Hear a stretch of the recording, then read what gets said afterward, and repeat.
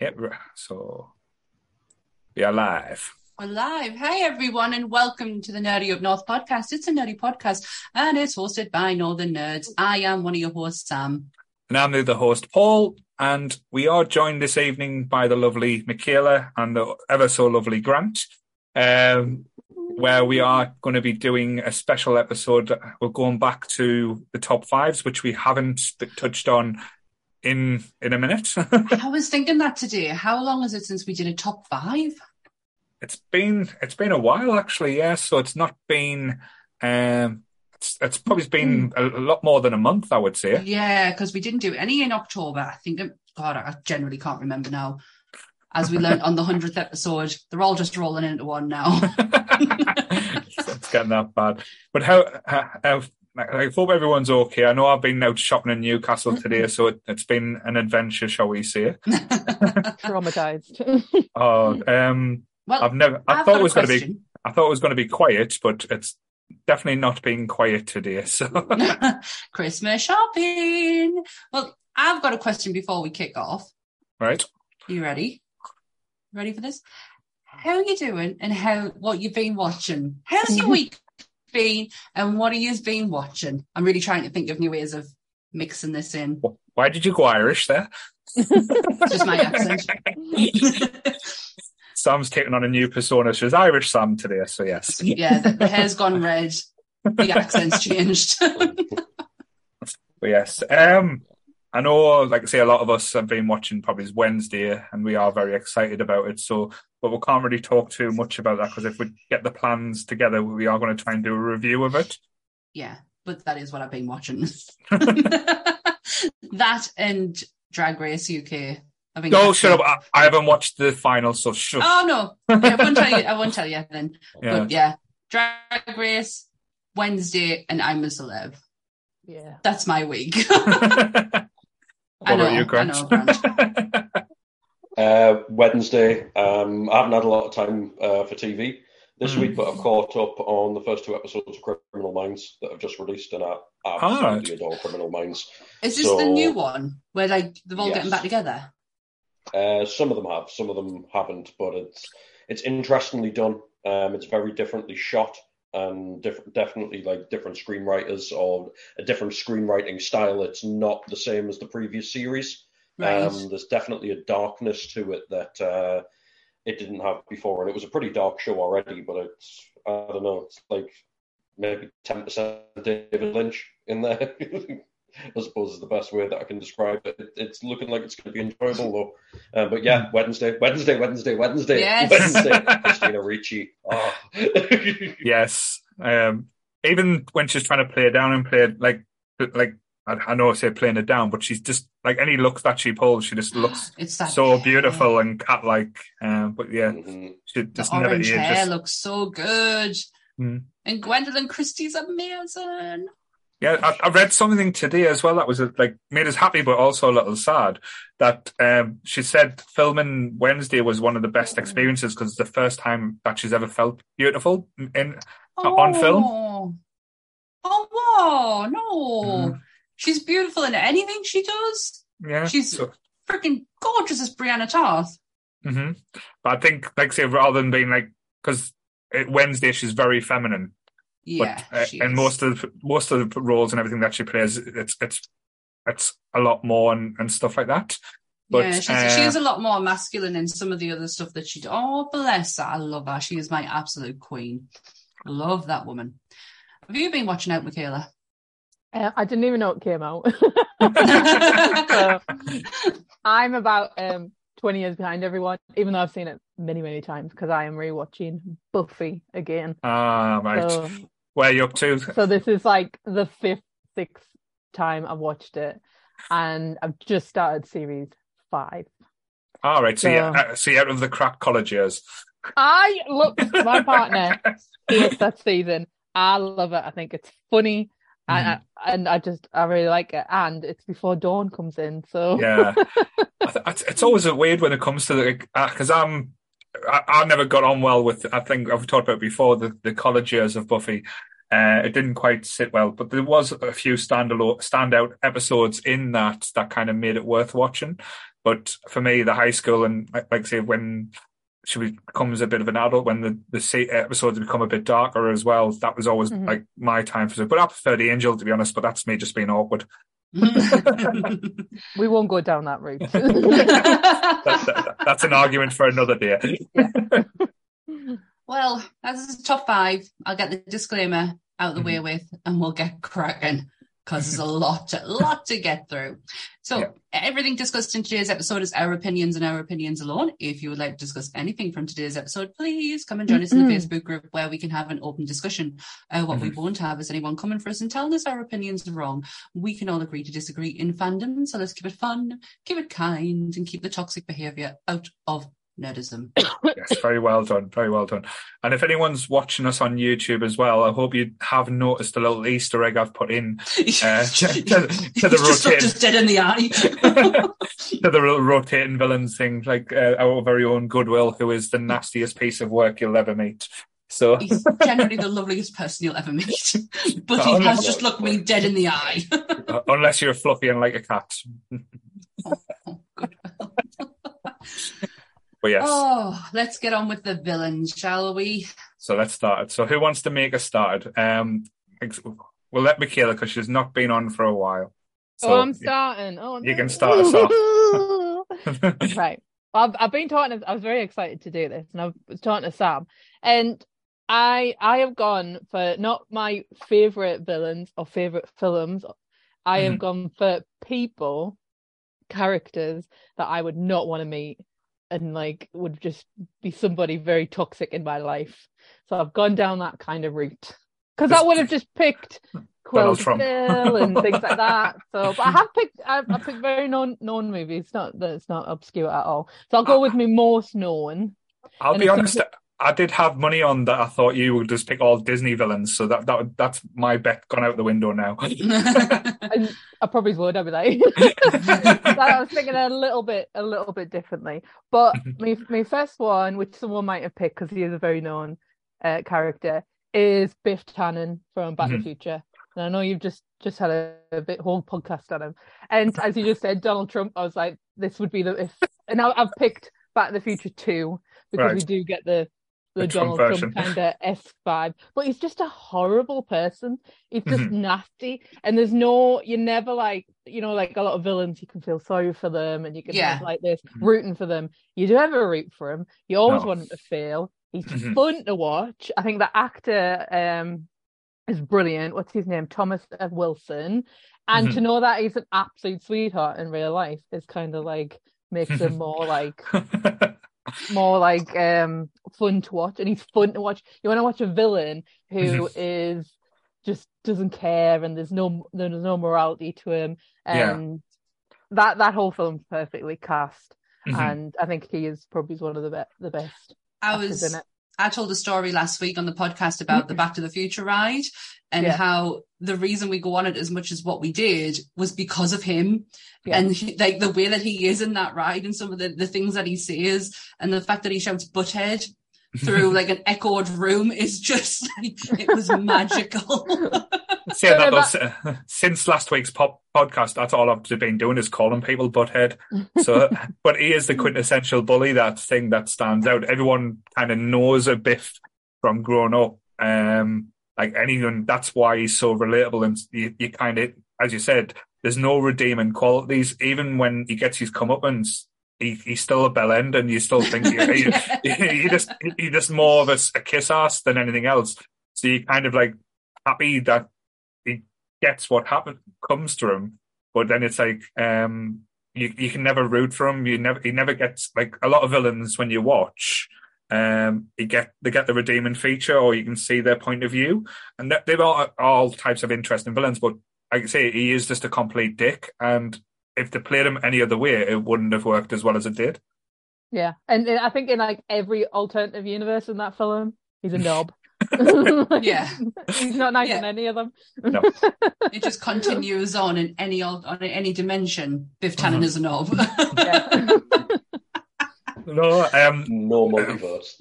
yeah, more multiverse. No. He breaks the rule of multiverse. To be fair, because I know the multiverse has been in comics for a lot longer, but this is probably the first integration of multiverse and cinema. Yeah, absolutely. Mhm. Yeah, and I'm sure Sam's mentioned this many times. It's a huge film trilogy in our house. Absolutely love it.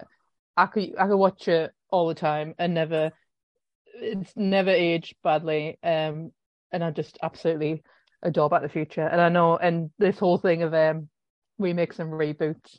And I know everyone said it, but like you could just never do it. You could just we did have never touch it. we did have a little discussion last week on the Back to the Future episode. There is ways and means I think it can work, just not in the same vein or same movies type thing. But like last week's podcast was probably one of the most fun ones I've had in a long time, talking about this movie, just for the simple reasons, because even though just mentioning the villain, I'm smiling because of it. Yeah. That's what it brings to you. That's what it does. I think it's the one film that me dad will sit and watch without falling asleep to. That's a testament. And I do like the second one. I don't know about more than the first one, but I do like the second one. When we had to choose 1, 2, and 3, like put them in order, and I went 2, 1, 3 because I absolutely love the second one. Mm-hmm.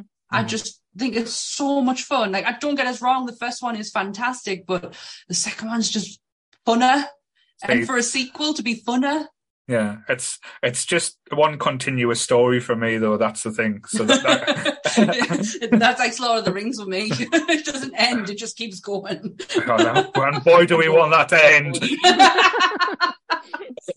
But yes, so great first pick. It's not on my pick, so not on mine. Well, Grant, what about you? Not in yours? Oh, cool. She's got a Definitely not here. Oh, Grant's feeling. No, you still. You come back, but there. Speak, Grant. Am I still here? Yeah, you're still here. Cool. Yeah. All right. Right, before we lose you, Grant, we'll go with your second, your first pick. Sorry. Oh, bloody hell. Okay, so just to let everyone know as well, like we did have a few people pull out today, so Grant had to fill in, and like I say, we are very thankful for Grant for jumping in.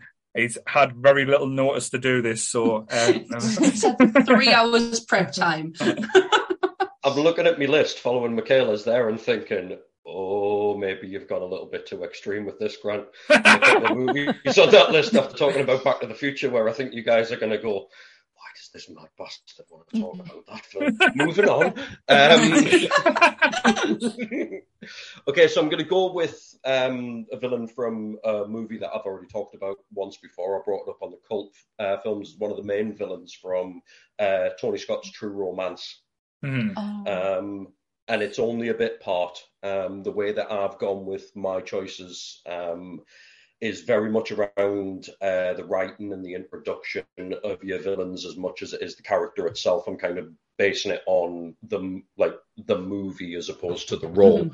So I'm going with Drexel from True Romance. Excellent choice. It's only a tiny little part. Obviously, he's alive for all of about 5 minutes in there, but from the moment the camera goes on to Drexel, you despise him. You absolutely want him to just be brutalized immediately because he's such a horrible, despicable person. And I think that is exactly what you want from a villain in a lot of senses. And it does so well and so quickly. That's why I would put him in my top 5, because you don't need to establish his character. You've just got Gary Oldman in there being what I think is his best role as well. Yeah. I genuinely think Drexel is Gary Oldman's best role in a movie, because he owns the screen for that 5 minutes and makes you want nothing more than to watch him die. And he makes Leopard Print look good. Like that outfit is just horrendous, and how he thinks he can get away with them bloody teeth, but it works for him. Like it really works for him. You know what? I can still hear you guys because I'm on Bluetooth, but I'm going to go and get my leopard print dressing gown just because of that comment. No, True Romance is one of my wife's favourite films as well, so she would probably agree. And to be honest, Gary Oldman, anything he does, like good, bad, or like indifferent, you can't say he's done anything really No. bad. No, I wouldn't even say Dracula. I don't like for many reasons, and he is not one of them. But Gypsy looked heartbroken there when Grant stood up. Oh dear! Wow. There we go. Wow, Grant.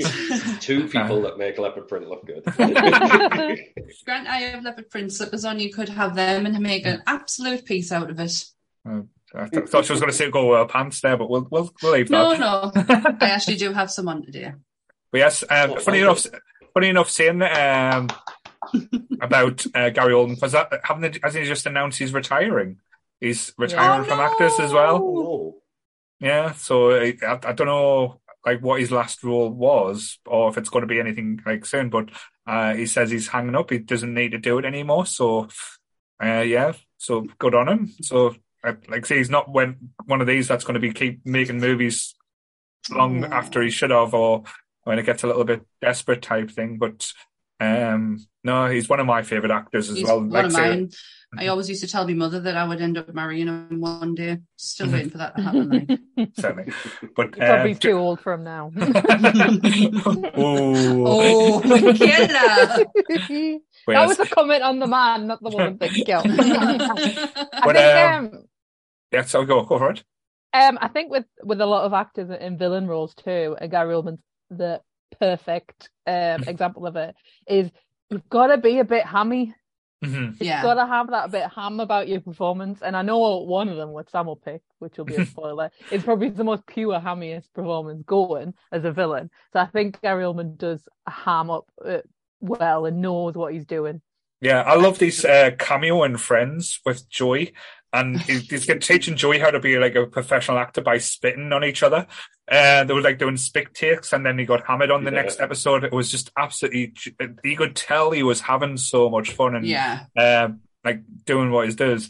But he is when it comes to villains, he is the best. And you'll be shocked, Michaela. He's not on my list. It's not. No, it's not on my list. My list is going to blow your mind.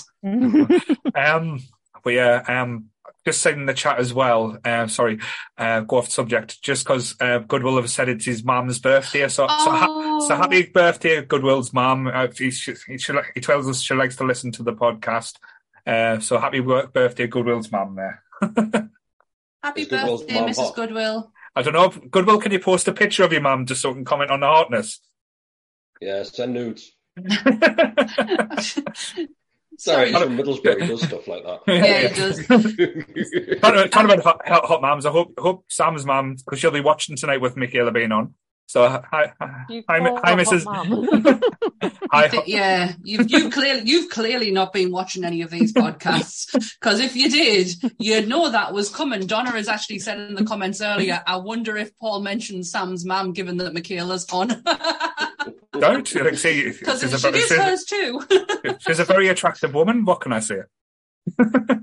It's beautiful. Yes, see?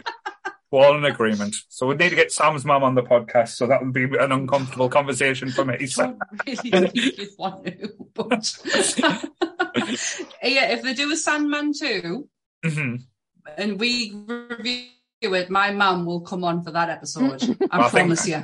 And she can talk your ear off about it. I think they've already announced that season 2 is being made, so yeah. It is, yeah. It's being made now. She's just bought the second part of the audio book, so needless to say, I'll have a lot of conversations about that with her. But have you got anything else, Grant, you want to add to Gary Oldman? Not really. 3 hours prep. I'll let you guys talk. I'm just going to throw shit in there and watch us go on it like rabid dogs. While you sit there in your leopard print dressing gown. It's going all Buffalo Bill on us.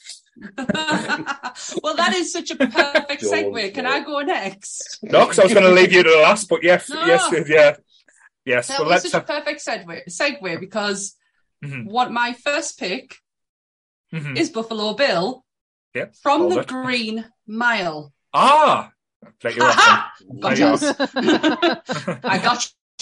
It is, you might see me face illuminate up because I do have Wikipedia open next to us, but it is William Morton from the Green Mile. I was watching a clip last night of his encounter with Percy. Mhm. It just came up on TikTok randomly, and I'm like, holy shit, he is like the quintessential evil. Like, that man is fucking awful. And I was like, he has to go on my list. And I was like, I'm going to really like stir it up because I'm going to say Buffalo Bill and people are going to think Silence of the Lambs. And you'll be wrong. She got us, guys. She got us. Finally, she got one. I tell you what, my list is just, it's not me at all. Like, it's not, it is because it's everything that I love in movies, but it's not something typically like people would expect from us. And Buffalo Bill is just a fantastic villain. You hate him from the second you see him, and you are happy that Percy gets that gun and shoots him. What's the guy called again? What's his actor's name? Sam Rockwell. Yeah, because he always plays interesting roles. Let's forget about his role in Iron Man 2. Let's pretend that never happened. So. Oh, I genuinely didn't mind Iron Man 2. If we were talking Iron Man 3, then Guy Pearce's head would be on a spike. But I didn't mind that. Sam Rockwell is absolutely phenomenal. Whatever he touches turns to gold. This probably was the first role I saw him in, was The Green Mile. I generally can't remember anything of his before that. Goodwill, can you get to work, please? the here. The porn links every time. You can tell Grant's on the show. Right. But yes. Buffalo Bill from The Green Mile, who did the dirty on John Coffey. Yes. Without him actually knowing he did the dirty on John Coffey. But that's why you hated him more as well, because of that situation when you find out, like, that little twist. Like, say, it's so brilliantly done and well worked. Because he is cheesy and schemish, but you don't think he's like that evil compared to till that little turnaround.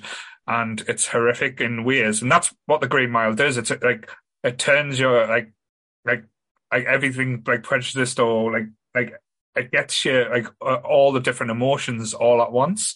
But it's just a well done movie. Like I say, with the actors that are the caliber in it, like I say, everyone kind of plays off each other as well. Like no one kind of outshines each other.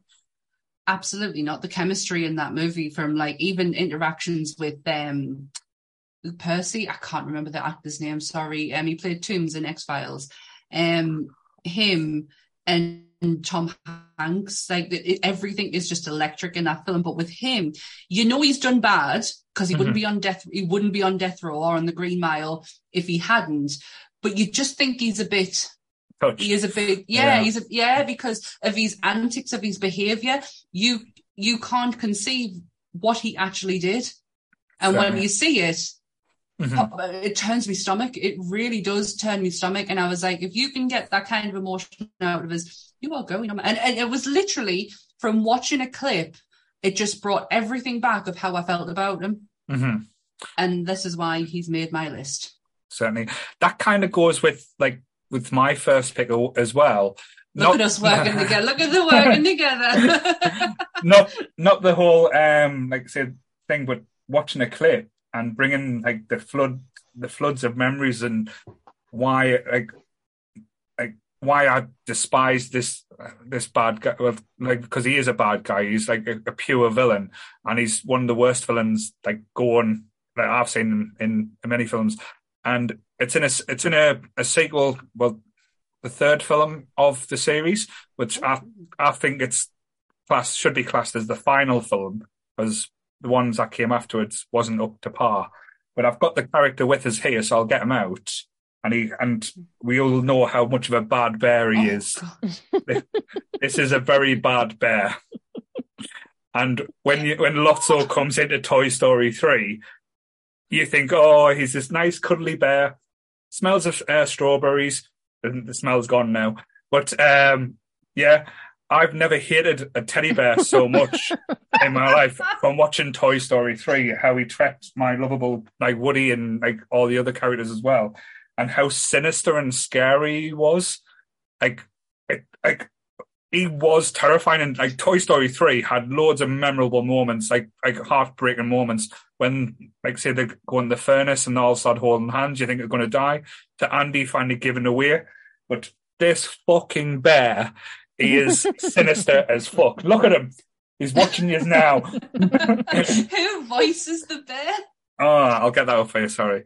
Because he's like, I don't know why, but I was just thinking, was it Kelsey Grammer? But Kelsey Grammer's the sheriff. No, The- he was. no, the- He was Pete. I think he Pete in the second Stinky one. Pete. Pete. I think it's Stinky Pete. That I'm was it. just trying to get Lotso's voice. Sorry. So I've just, the video is obviously delayed on YouTube, and I've just seen you holding Lotso up to the camera. Look at the bear. But watching Toy Story 3, like for the first time, I know a lot of people did like watch it, like hopefully. Only you I did- could hate a bear. So, Ned Ned Beatty, Beatty. Ned Beatty, Who's American that? actor. He was. I think he's done a few things. Superman. He was in Superman the original. He was. I think he was Lex Luthor's little partner. Oh, right. Mm-hmm. So Oh. he's been in a few things, but not like he's probably not a name or big as like say as Tom Hanks and the others. But he stands his own. But like say, as a Disney fan, He certainly or, made an impact on you. yeah, as a Disney fan, or like say a fan of like say fun animation and stuff, I thought they made him absolutely sinister as fuck. like when he turns, because you see he's like being all like friendly with the toys and stuff. You're going to give you this good home, but when he turns into the fucking bad bear, and then you find out his like heartbreaking story how he was given away and lost, and how he turned against society, and that his little partner in crime, that big baby, was just fucking horrifying. And how even in the end when he's trying to throw them into the garbage and like he's got them all like he's like a cult leader. He's brainwashing all the other toys. I see. I see it now. That is such a good choice. Yes, so that's my first pick. Lotso, the scary fucking bear. Lotso. Oh, bless that bear. Right, Michaela. Pick Oh, they're two. back to me. Right, which one am I gonna say? Right, I'll go with there's a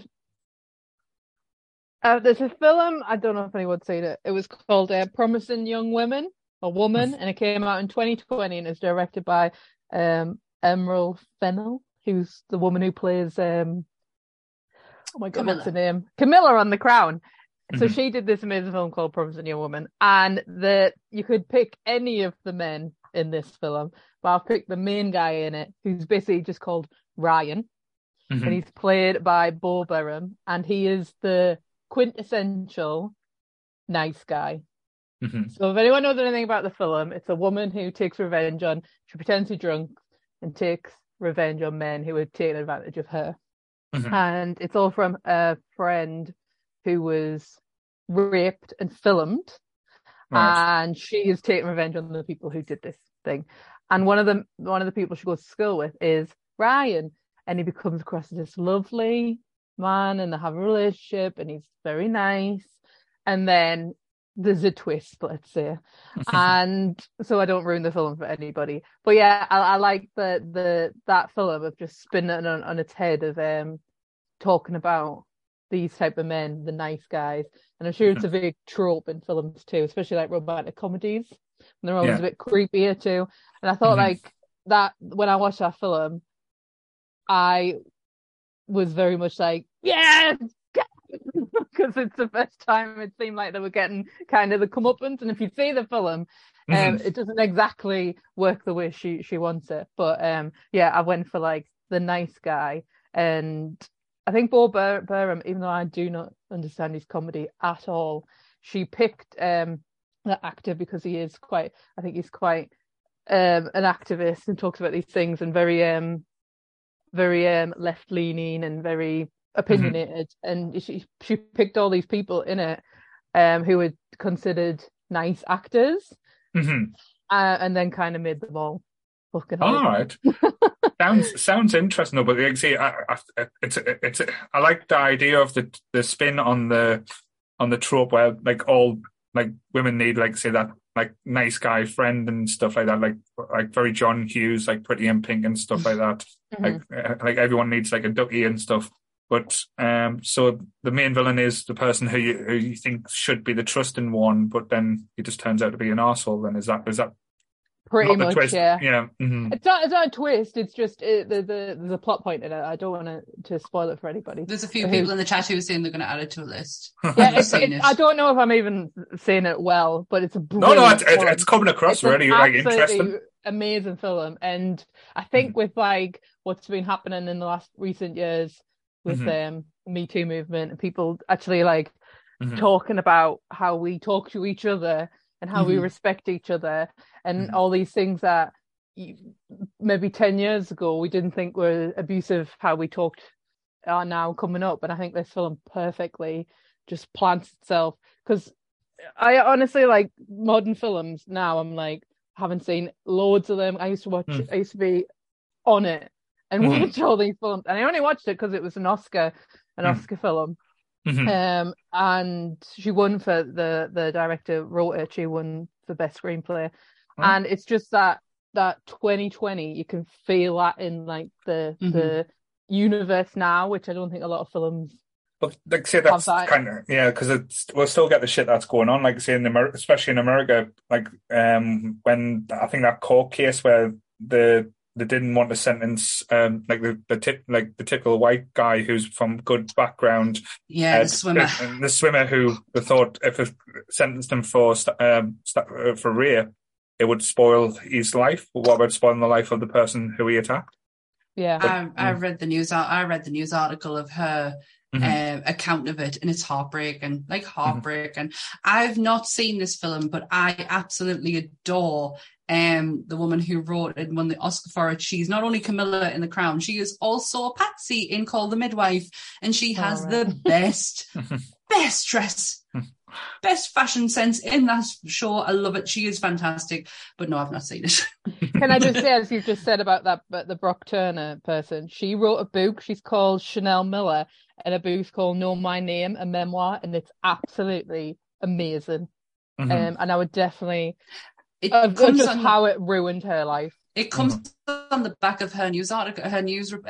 She wrote an article for a newspaper, and I'm sure that's what it was called. So I booked off the back of that because I've read it, and it's horrific. And so I think that film and a big thing about it is college, especially in America, we do over here, and I think there's a lot of documentaries on it too. College men getting women so drunk and then gang raping them and then filming them and having no repercussions at all because they are stars. And it's all that, and it's a hard watch, but it's fucking brilliant, and you should definitely watch it. But he's horrible in it because you don't have that like hate, you don't have that he's gonna get it, you don't have that thing because you've been played throughout the whole thing that he's a good guy. No, certainly. And there was that film in, was it early 90s or 80s? Was it Kids, it was called. It was like a American, like, it was set like a documentary, but it was about like these American teenagers going out doing drugs and basically having sex and stuff. But one of them had AIDS, and he was basically didn't know about it until one of the lasses who he slept with, like, because he called himself the virginity taker, wasn't it, or something like that? Oh my god! Never heard of it. And it's a hard watch. It's a hard watch because like one of the girls who it happens to, like, things being, she wasn't sleeping around, she wasn't being, it was her first time.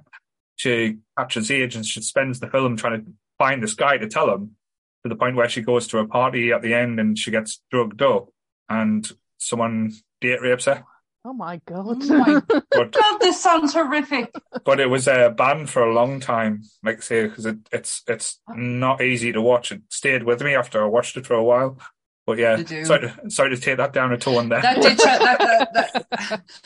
that whole pick turned a corner. But I was expecting it. We're talking about villains, and there's a reason they fucking hate it. Certainly.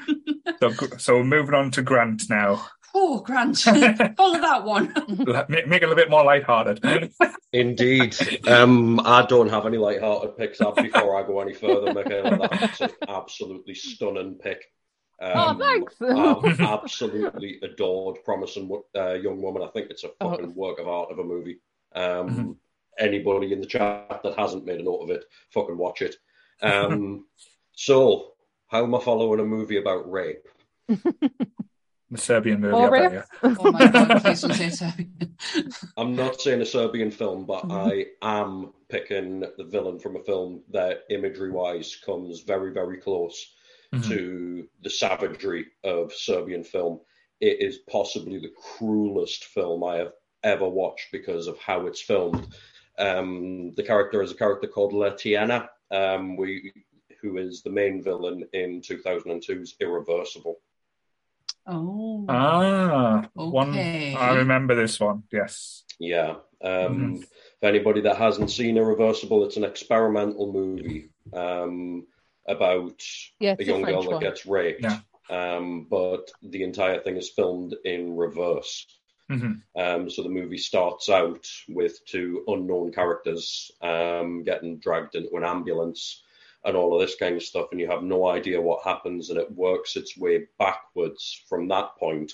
In the next couple of scenes, you find out that these two guys had hunted this guy down for whatever reason and stoved his head in with a fire extinguisher before, but they'd obviously got beaten to fuck in the process.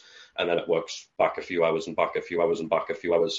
And the two pivotal scenes in it, obviously I mentioned before that it is a movie about rape. The rape scene in this film is one of the most uncomfortable things I've ever watched. It truly makes you despise that person after you spend a lot of time not sympathizing for him, but because there's a little bit of you don't know what's going on and why this guy got killed and what have you. It's almost like you're maybe wondering whether it was justified or something like that. And then you see this scene and it absolutely rips your heart out. And then there's more to come after that.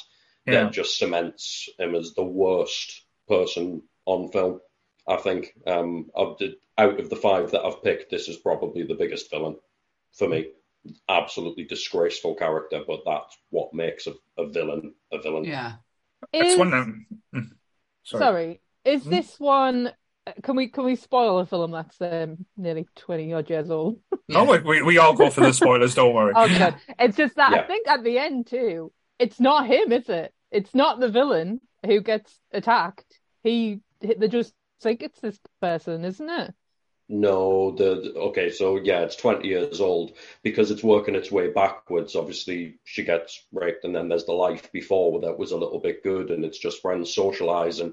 And at the very end of the film, which is the beginning of the timeline, you find out that she's pregnant. So all of the ordeal that you've just watched, the final thing is she's pregnant, and there's a quote at the end of it is on the screen. Time destroys itself, or something like that. I'll have to Google that one. There was a lot of films around about the same time that came out, like especially from the Frenchman, because wasn't this the same time that Martyrs came out as well and stuff like that, or around about this, like not too long. I think Martyrs is a little bit later. Yeah, but don't quote me on that. It's too late. Never mind. No, just because I know, because like I'm not one of these people that like I'm a proper soft shite when it comes to like gore and like horror and like stuff like that. But my wife, for some reason, loves it. I don't know why. It's a bit mental. It's one. I've seen the film. I can't remember too much about it. I never enjoyed it. I'll be honest with you. It's not something where I think I watched it once and I thought never again. Like kind of experience, but I can understand why like people would like hate these people or hate like the villain in it. But it's just again, it's probably down to a taste or like what people can like stomach. But I can understand why it's on your list. It just wouldn't. Again, I probably went for the family-friendly version. Yeah. Mate, don't get me wrong. I haven't watched this film multiple times. I think I've seen Irreversible twice. You know, I think it's admirable for the subject matter that it's a film that you don't want to watch again. Yeah. And it stands up. I've seen it twice, and the second time I couldn't watch that scene, so I just turned it off. And I watched, but you have to watch it, I think, anyway, that's just my opinion, as an art piece, as something that is how it's filmed, the acting in it. It looks beautiful, like the tone of it. And I am sure at the end that at the beginning, it's somebody else to kill because they get the wrong. They think it's this person because he smashes the guy's head in, and then I'm sure he walks out the club or he walks out where he's coming from, and it's actually they've got the wrong person this whole time. I'm sure even that's like the kicker of it all, that it's not even that person. He doesn't actually get his comeuppance. I could be totally wrong. I can't remember the last time I saw that film. It was years ago. But when you watch the ending of it too, it ends just beautifully. Like I could watch Monica Bellucci every single minute. I could just look at her because she's so gorgeous. And it ends and you're like, oh, that was happy, and then you're like, oh no, I've just watched all this. I forgot about all that bit. Yeah, she is one of the most beautiful actors. That she hasn't done as much as probably work as you were expecting. I think she was expecting to blow up after The Matrix. Was it The Matrix 2 Reloaded that she was in? So I think that was supposed to be going to be like her big break, but she never quite got the stardom that she probably deserved, I think. I think Hollywood maybe, but in French and Italian cinema, she's quite a known name. No, definitely. I think, it's always like I say a different outtake because I'm not well versed in say foreign cinema and stuff to say to be an expert, if that makes sense. I've watched some stuff, but I think it deserves to be on the list just because of how uncomfortable and how it makes you feel. I think as a film as a whole, it's like one of the hardest revenge films that you can watch out there. I remember watching was it The Hills of Eyes and the remake version? Oh my God, horrible. And actually after one scene, I was like, that film will never be watched again. But I felt the same when I watched I Spit on Your Grave. Definitely. Right, so Sam, bit more merrier. Oh, good God! Right, yes. I'm going to go with this one because it's kind of following in that. He's a sadistic motherfucker. He really is. And I've swapped him a few times because one, I can't pronounce his name, and then I was like, I'm not going to go with the one I was originally going with. I'll cast that as an honourable mention. He was the when I was thinking of villains. The first one that came into my head was this guy because he is just so fucking evil. It's Ralph Fiennes in Schindler's List, and I'm going to apologise in advance. His name is Amon Goth. I really hope I've said that right, and I apologise profusely if I have not. We'll just call him the Nazi. Yes, we'll call him the Nazi. Yes, he's absolutely the Nazi cunt, shall we say? God, he is the fucking worst. Like the worst. You have a moment in that film where you know how we talk about complex villains, and you can kind of see where they're see a Marvel villain, for example. You can kind of see why they're doing it for. They have a purpose. They have a reason. You might not agree with it, but they have something. He had nothing, absolutely nothing. But there was one moment where I was like, oh, hang on. And it was when he's in bed with his Jewish bit on the side. And you think, oh, hang on, there's something here. And it's not. He's not. He's just absolutely pure evil. Yeah. And a real person. Because every time I Google him, the actual person keeps coming up.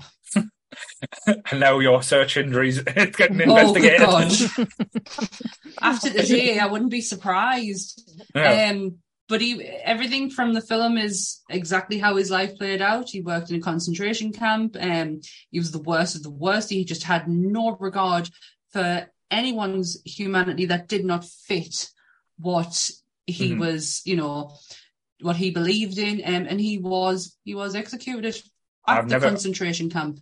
Like I say, I've watched a lot of films and been entertained, but not entertained. I got actually angry watching this movie. I felt myself building up, getting more and more angry at the character, and that kind of how good Ralph Fiennes was in that, because he's done some different movies since then. But I actually wanted when you want someone to get hurt or killed in a movie, you were waiting for that to happen. But the bit where, like, say that always stands out is the sniper scene when he's sitting on and thing just with the sniper rifle, just looking around and saying, "Oh, I'll shoot this one, I'll shoot that one." But he's in like casual wear, like he's chilling out and he's got like a cup of tea next to him. Like it's nothing to him that he's doing what he's doing. It's sick. It's disgusting, but it doesn't make a good movie villain. Like 100%. He fucking does the job in that one because it's just vile. I think the scene for me is the one where the woman, because they thought they were working, they thought they were there to build something, and there's a woman who's like, this won't work, and like, you can't do this, and she's a shooter. Like, I don't care, just shoot her. And it's just like, there's no empathy, there's no nothing, there's just, what is that thing, just get rid of her. And I think with things about Nazi history and that, they did a TV show. I didn't watch it, so I can't comment if it was good or bad, and it was about Nazi hunting. And they had these scenes in it where they made, I think I watched the first episode, I just wasn't for me. And there's a scene where they have all these people as a chess set. And it's like this fictional scene, and it's like, it was bad enough. We don't have to make up that they were worse. They were worse. They were these people. And I think that's what Ralph Fiennes does really well. It's like, what we're saying about hammy performances, you can't ham that up. That's what they were like. It's not a cartoon character of a Nazi, which I think a lot of people, we'll make it this, and this, and we'll make it worse. But no, it was bad. We just couldn't. We can just show that it was really bad. Like, it was bad enough to start with. We don't need to add a theatrics to it. But if you add, like, as you said, hammy acting, like, you see, if you go from like Ralph Fiennes doing this portrayal in Schindler's List to like Sarah Snape. That's not Sarah Snape. What's his name? Voldemort. Take away Voldemort. The best performance, like, hammy acting in Bruges, where he's that Cockney guy who's like, he's sent what's he called, Colin Farrell, to Bruges because he killed a kid to die, so he can have a fairy tale like memory. And he plays this Cockney gangster, and he's got the most like ridiculous voice and go on. I don't know, everyone's not looking at it. Have you seen In Bruges? No, I've not seen it. Oh, it's hilarious. Colin Farrell karate chops a midget. Wow. Because the midget's talking about having a race war against whites and blacks. But it's honestly one of the weirdest but most hilarious and darkest film. But Ralph Fiennes is absolutely brilliant in it. I would recommend watching it. I think it's normally on Netflix. But it's coming off Netflix this month. I've just, But definitely one to watch. Like, if you like, because if you like one that's just simple storytelling, but done, because I think Thingy Gleason's in. Dominic, what's his name? Gleason. Dominic Gleason. He's in it, and he's one who plays Mad Brendan. Yeah, Brendan Gleeson, is it? Yeah, is the son of Dominic. But he's absolutely brilliant in it. Like, just the conversation. It's a film about conversations, and it's just like some of the conversations. Like, Colin Farrell's dealing with, he's a hitman that accidentally killed a kid, and he's coming to terms and dealing with that. Oh. But it's just, I'll have to give it a watch for it comes away. I can watch it anywhere. I have heard their new film that they've just done together, and I think with the same director, is brilliant. Oh, all right. I don't remember what it's called. It just came out. But yes.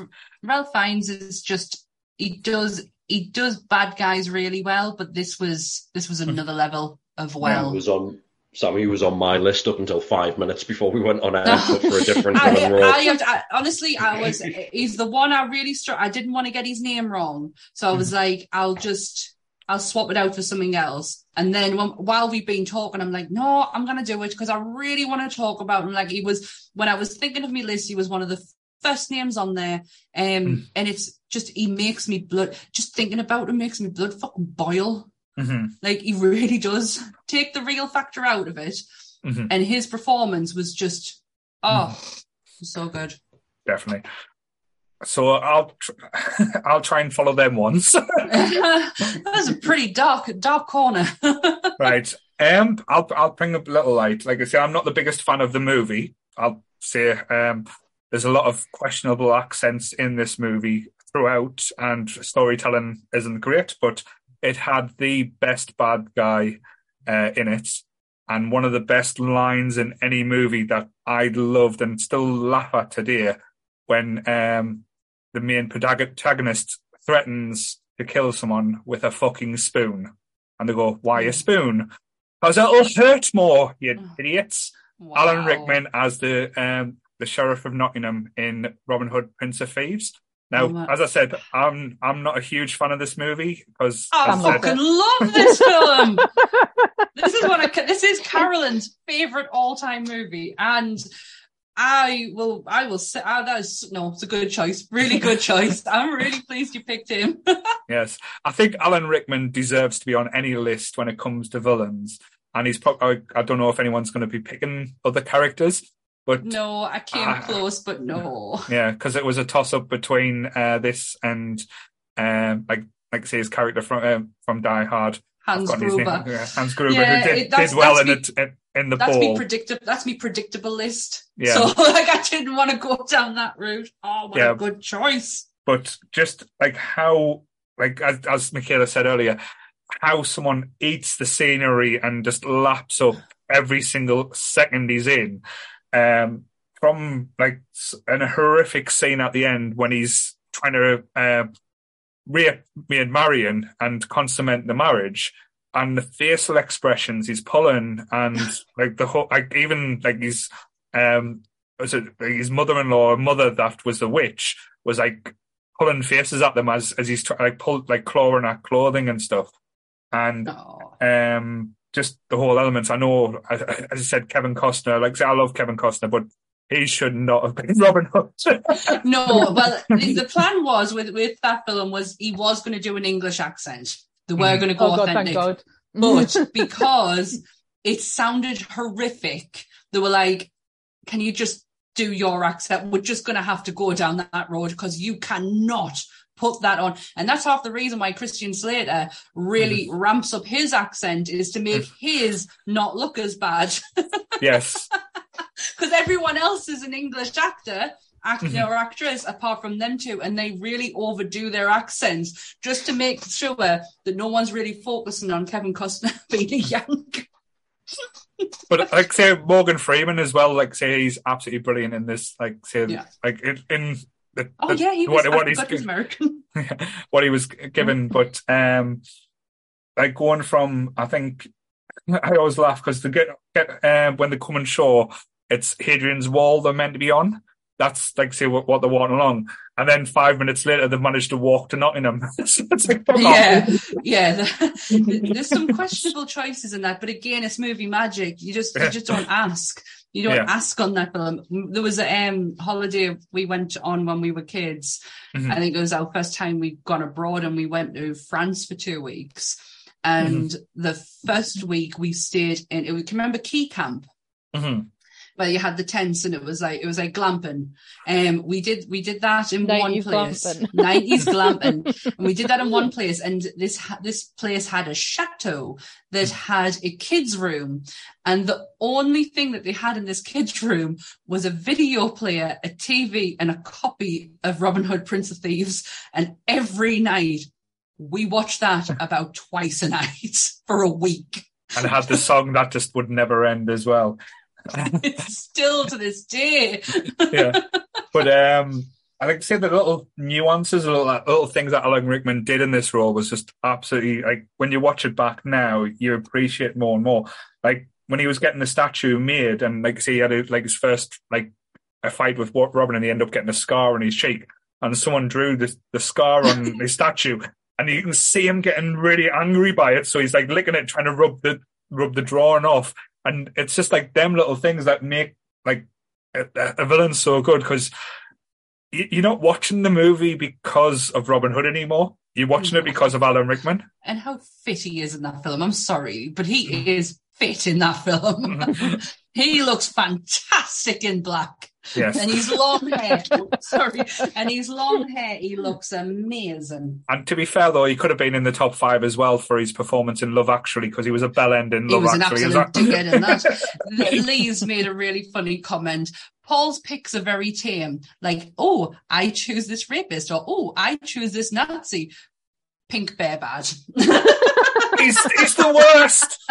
He's coming to fuck you up. Look at him. Love your comments, Lee. But Alan Rickman's such a good choice. Mm-hmm.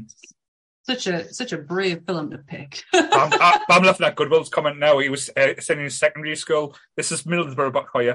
He was taking to see Prince of Thieves as a history lesson. That's Middlesbrough for you. Oh my God. Yes, sorry. So I think I brought the tone a little bit back. So Round two had some very interesting picks. Yeah, let's see how Michaela can drop this down a peg or two. So I'll stick with my fun one and then I'll go back to a little bit more serious. So I picked this film. I hate this film, and Sam will get it pretty quick. I watched it with Sam. I can't remember when, but not that long ago. I screamed all the way through it. It's not Cats, I hated it so much. No. She is the protagonist in it. Oh God, I know exactly what it is. Is the villain in it, but I think she's absolutely evil, and I hate her. I know who it is. Andy Sachs in The Devil Wears Prada, who was the Anne Hathaway character. And there was only two films you've ever screamed, and I mean screamed at my house. One of them was The Devil's Wear Prada because I made you watch it. Horrible film. And Cats. And it was when you stayed at mine for 2 weeks in 2020, and we watched Cats, and oh my God, it was horrendous. So I really dislike this film. I hate the tropes in it. I get because I know now on TikTok loads of people are doing the big scarf scene in it and that, and it's fab that people are doing that.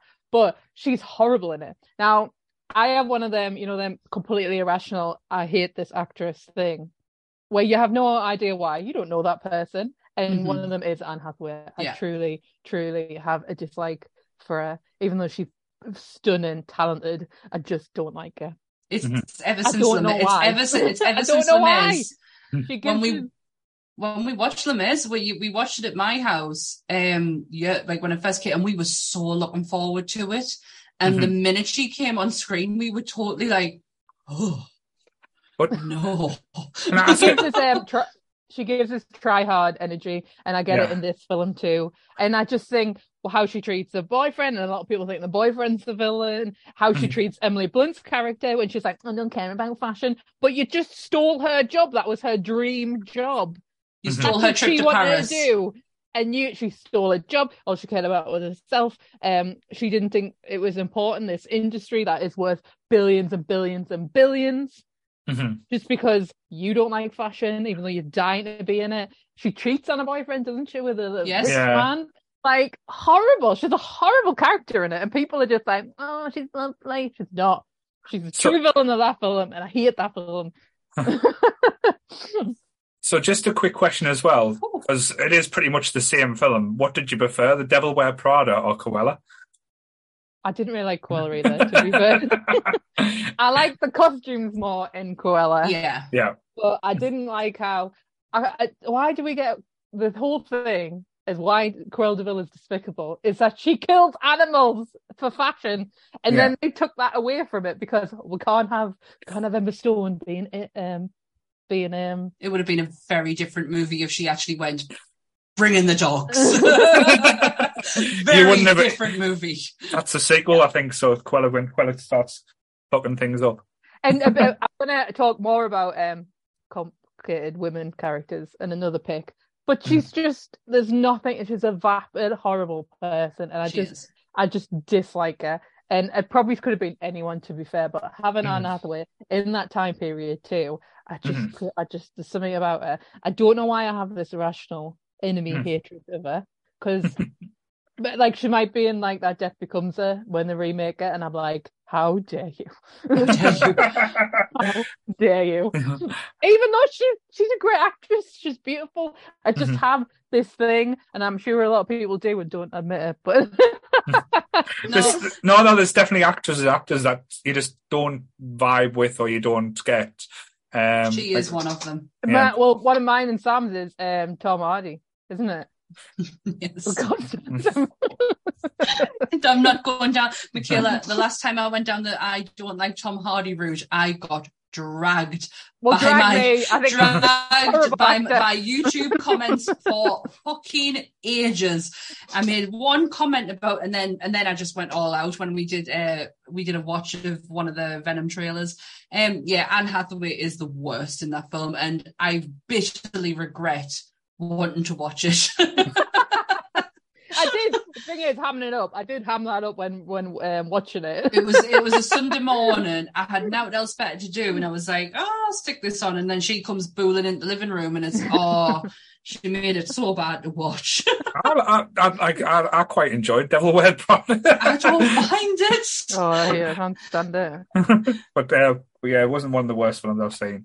It was definitely I've seen worse films. Let's put it that way. I've seen worse, but I've never that hatred of something. Yes. Like, yeah. But when you view Anne Hathaway's character the way that Michaela so elegantly did, she is an awful person.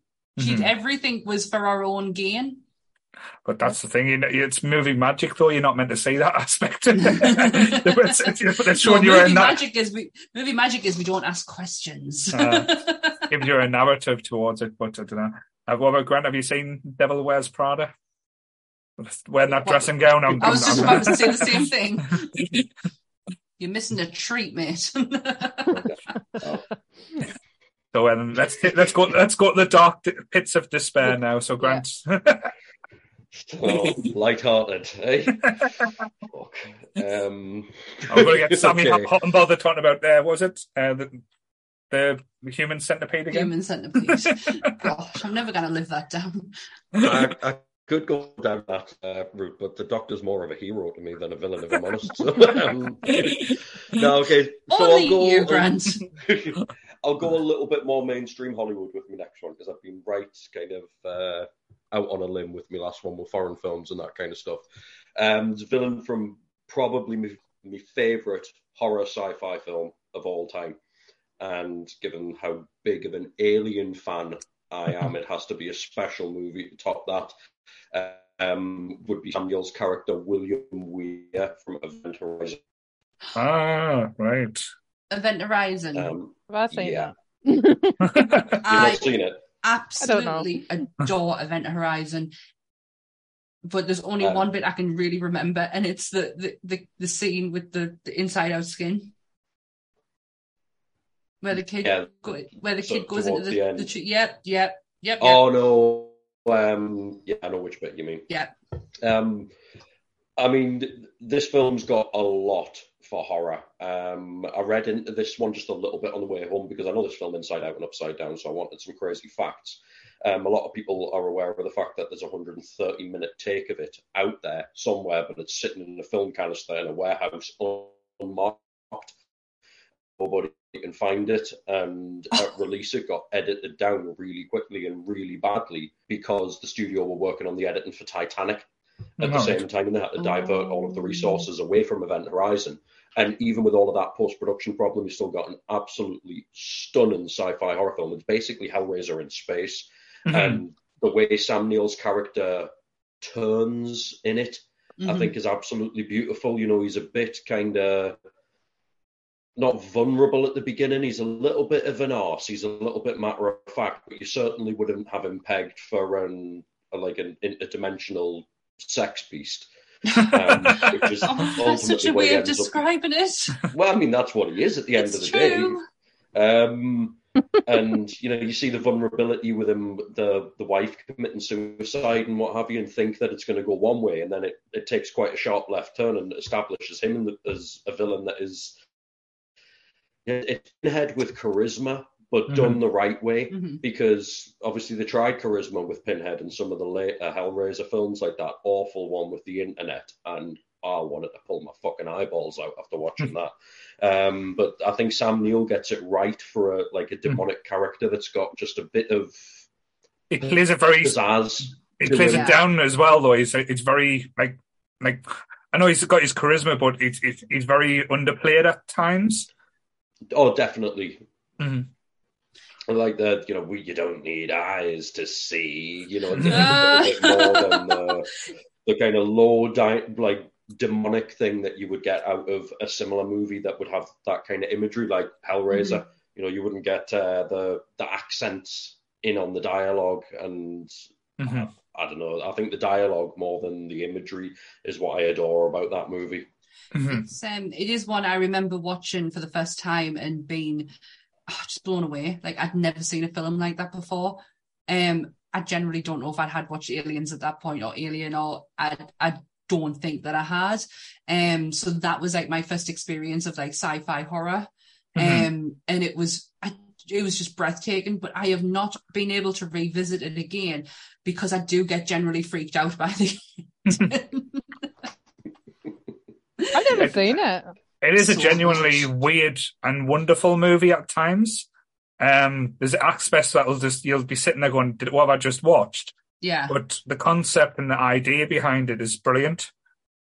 That's probably the best way I could describe it, because it doesn't get the fanfare it probably deserves, like compared to like the likes of Alien or like other sci-fi like movies as its time. But it's kind of like, as you said, a cross between like, say, what was that Stanley Kubrick movie? 2001 Space Odyssey and Alien, like mixed in with all the different kind of visuals and aspects. But visually as well, it is a stunning movie. That I think people just like latch on to like the gore and the scary aspect, but it is a feast for the eyes. That's probably the best way I could describe it. Totally agree. 100%, mate. Oh, so very good. So we're getting some very dark and interesting pieces now. So, Sammy, you're going to surprise us again? Ashley's getting up Wikipedia. I've got them all listed up at the top.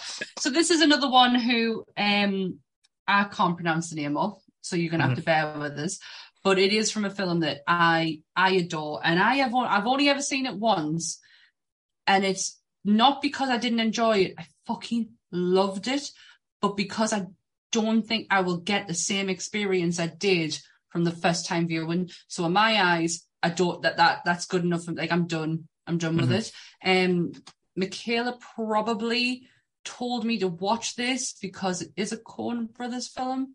And it is Javier Bardem's character in No Country for Old Men. It's Anton Chigurh. I don't know if I'm saying that right. Chigurh? It is one of the best pieces of movie art I have seen, probably since that one and There Will Be Blood both kind of had the same type of feelings, but the whole how it's got no music in as well. It's the no music aspect. That there's no way to determine when something bad's going to happen. There's no way to tell you that this is an okay moment that you can actually breathe again, because you cannot breathe throughout the whole thing. You don't know. This man is so unpredictable that you have no idea what's going through his head, and you don't have the music there to tell you how you should be feeling. I think, like, using a word that we used earlier for, like, say, the Schindler's List, the no empathy aspect and the dead behind the eyes, and using the weapon he did as well. Good gosh. Was such a clever aspect. Like air pressure instead of that doesn't leave a trace, that doesn't leave any evidence. Yeah. Is just absolutely brilliant. And the whole idea of, like I say, being a simple story, but it's kind of like I know I'm switching movie genres and stuff. There was a movie called It Follows, where like the beast continually follows and continues coming after. It's the same aspect. It's the fear that he's never going to stop or never going to stop coming after you. Yeah, I have a lot of feelings on It Follows, but I do get what you mean. The unpredictability of the man, the literal dead, like there's nothing there. When he is talking to that guy in the store, there is nothing behind them eyes. There is the tone of his voice is so monotone because he just does not give a shit. And the ending. Yeah, when he's sitting in the house and you kind of like flips the coin, you don't know, like You don't know. Yeah. We don't know if he's dead or alive. Like, we don't know if this man is still on the rampage, but it is such a brilliant movie. It's that good. I forget Josh Brolin's in it. I forget half the cast that's in it. Josh Brolin, like his character, Woody Harrelson's in it as well. Yeah. Like plays, like, say, quite a interesting thing. But it's just like the whole aspect where it's kind of like The Hunt, but yeah, the whole tone that like it literally scares you. But I know, like as I said, with that one, like I say, it's just everything in it is just beautifully done. There's not a bad scene or wasted scene. No. That's why I mentioned then There Will Be Blood, because like say it's a totally different like story in films, but when you're watching it, you can't take your eyes off the screen. No. Like just for the performances and for like the camera work and stuff, it's so cleverly done. And I would recommend anyone to watch it. Oh, absolutely. I think it's that good and evil, and you're like, good will win, it'll always win, and it doesn't. But you don't know if it does or not. It's Tommy Lee Jones. You are isn't saying it? that, but he does get up and walk away. You don't see him. Another bit I was talking about was when he left the Josh Brolin's wife, because Josh Brolin got killed by Mexican gangsters, and he's sitting there, and she's walking in, coming from work, and she flips the coin whether she's going to live or die, and he walks out, and you don't know. Oh, that's right. Yes. See, I remember it came out in 2000. It's based on a book which I didn't know about until today. The book came out in 2005. The film came out in 2007. And I think I watched it a year after it came out. So it was obviously on like DVD release. And that's the only time I've watched it.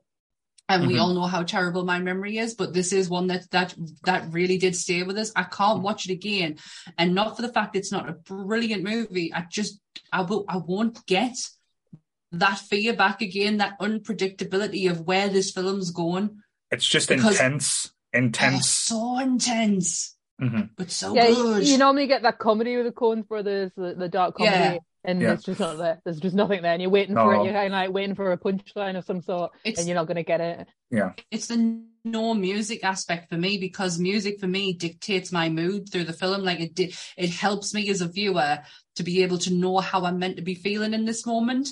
And when it's taken away from you, you kind of like, oh shit, I'm gonna have to go through this on my own. but what makes him a great pick? Yeah, but what makes him a great villain as well, he's not doing it because he likes it. He's not doing it because it's his choice. He's doing it because it's his job. Yeah. He's been hired to do a job, and he's going to complete that job. And he's got that single-mindedness just to continue and not stop. And that's the element that, like, see, I always love about it. But yeah, I know when I was going through the picks, it was like up there, but I don't think I would have been able to talk about it as well as you did. So that's why I probably didn't go in my picks there. I mean, you did a good job there. It wasn't too bad. It wasn't too bad. But yeah, that is, I have no idea what number up to. 3, that's my third choice. Cool. So I'm bringing it back to the kiddies as well. Wow. So this was a child's movie. One of the, I think I've talked about before, it is literally one of the scariest movies that I've seen as a child and as a grown-up. And the reason why I've chose her is because she is, in this movie, one of the most beautiful, beautiful women I had ever seen as a child.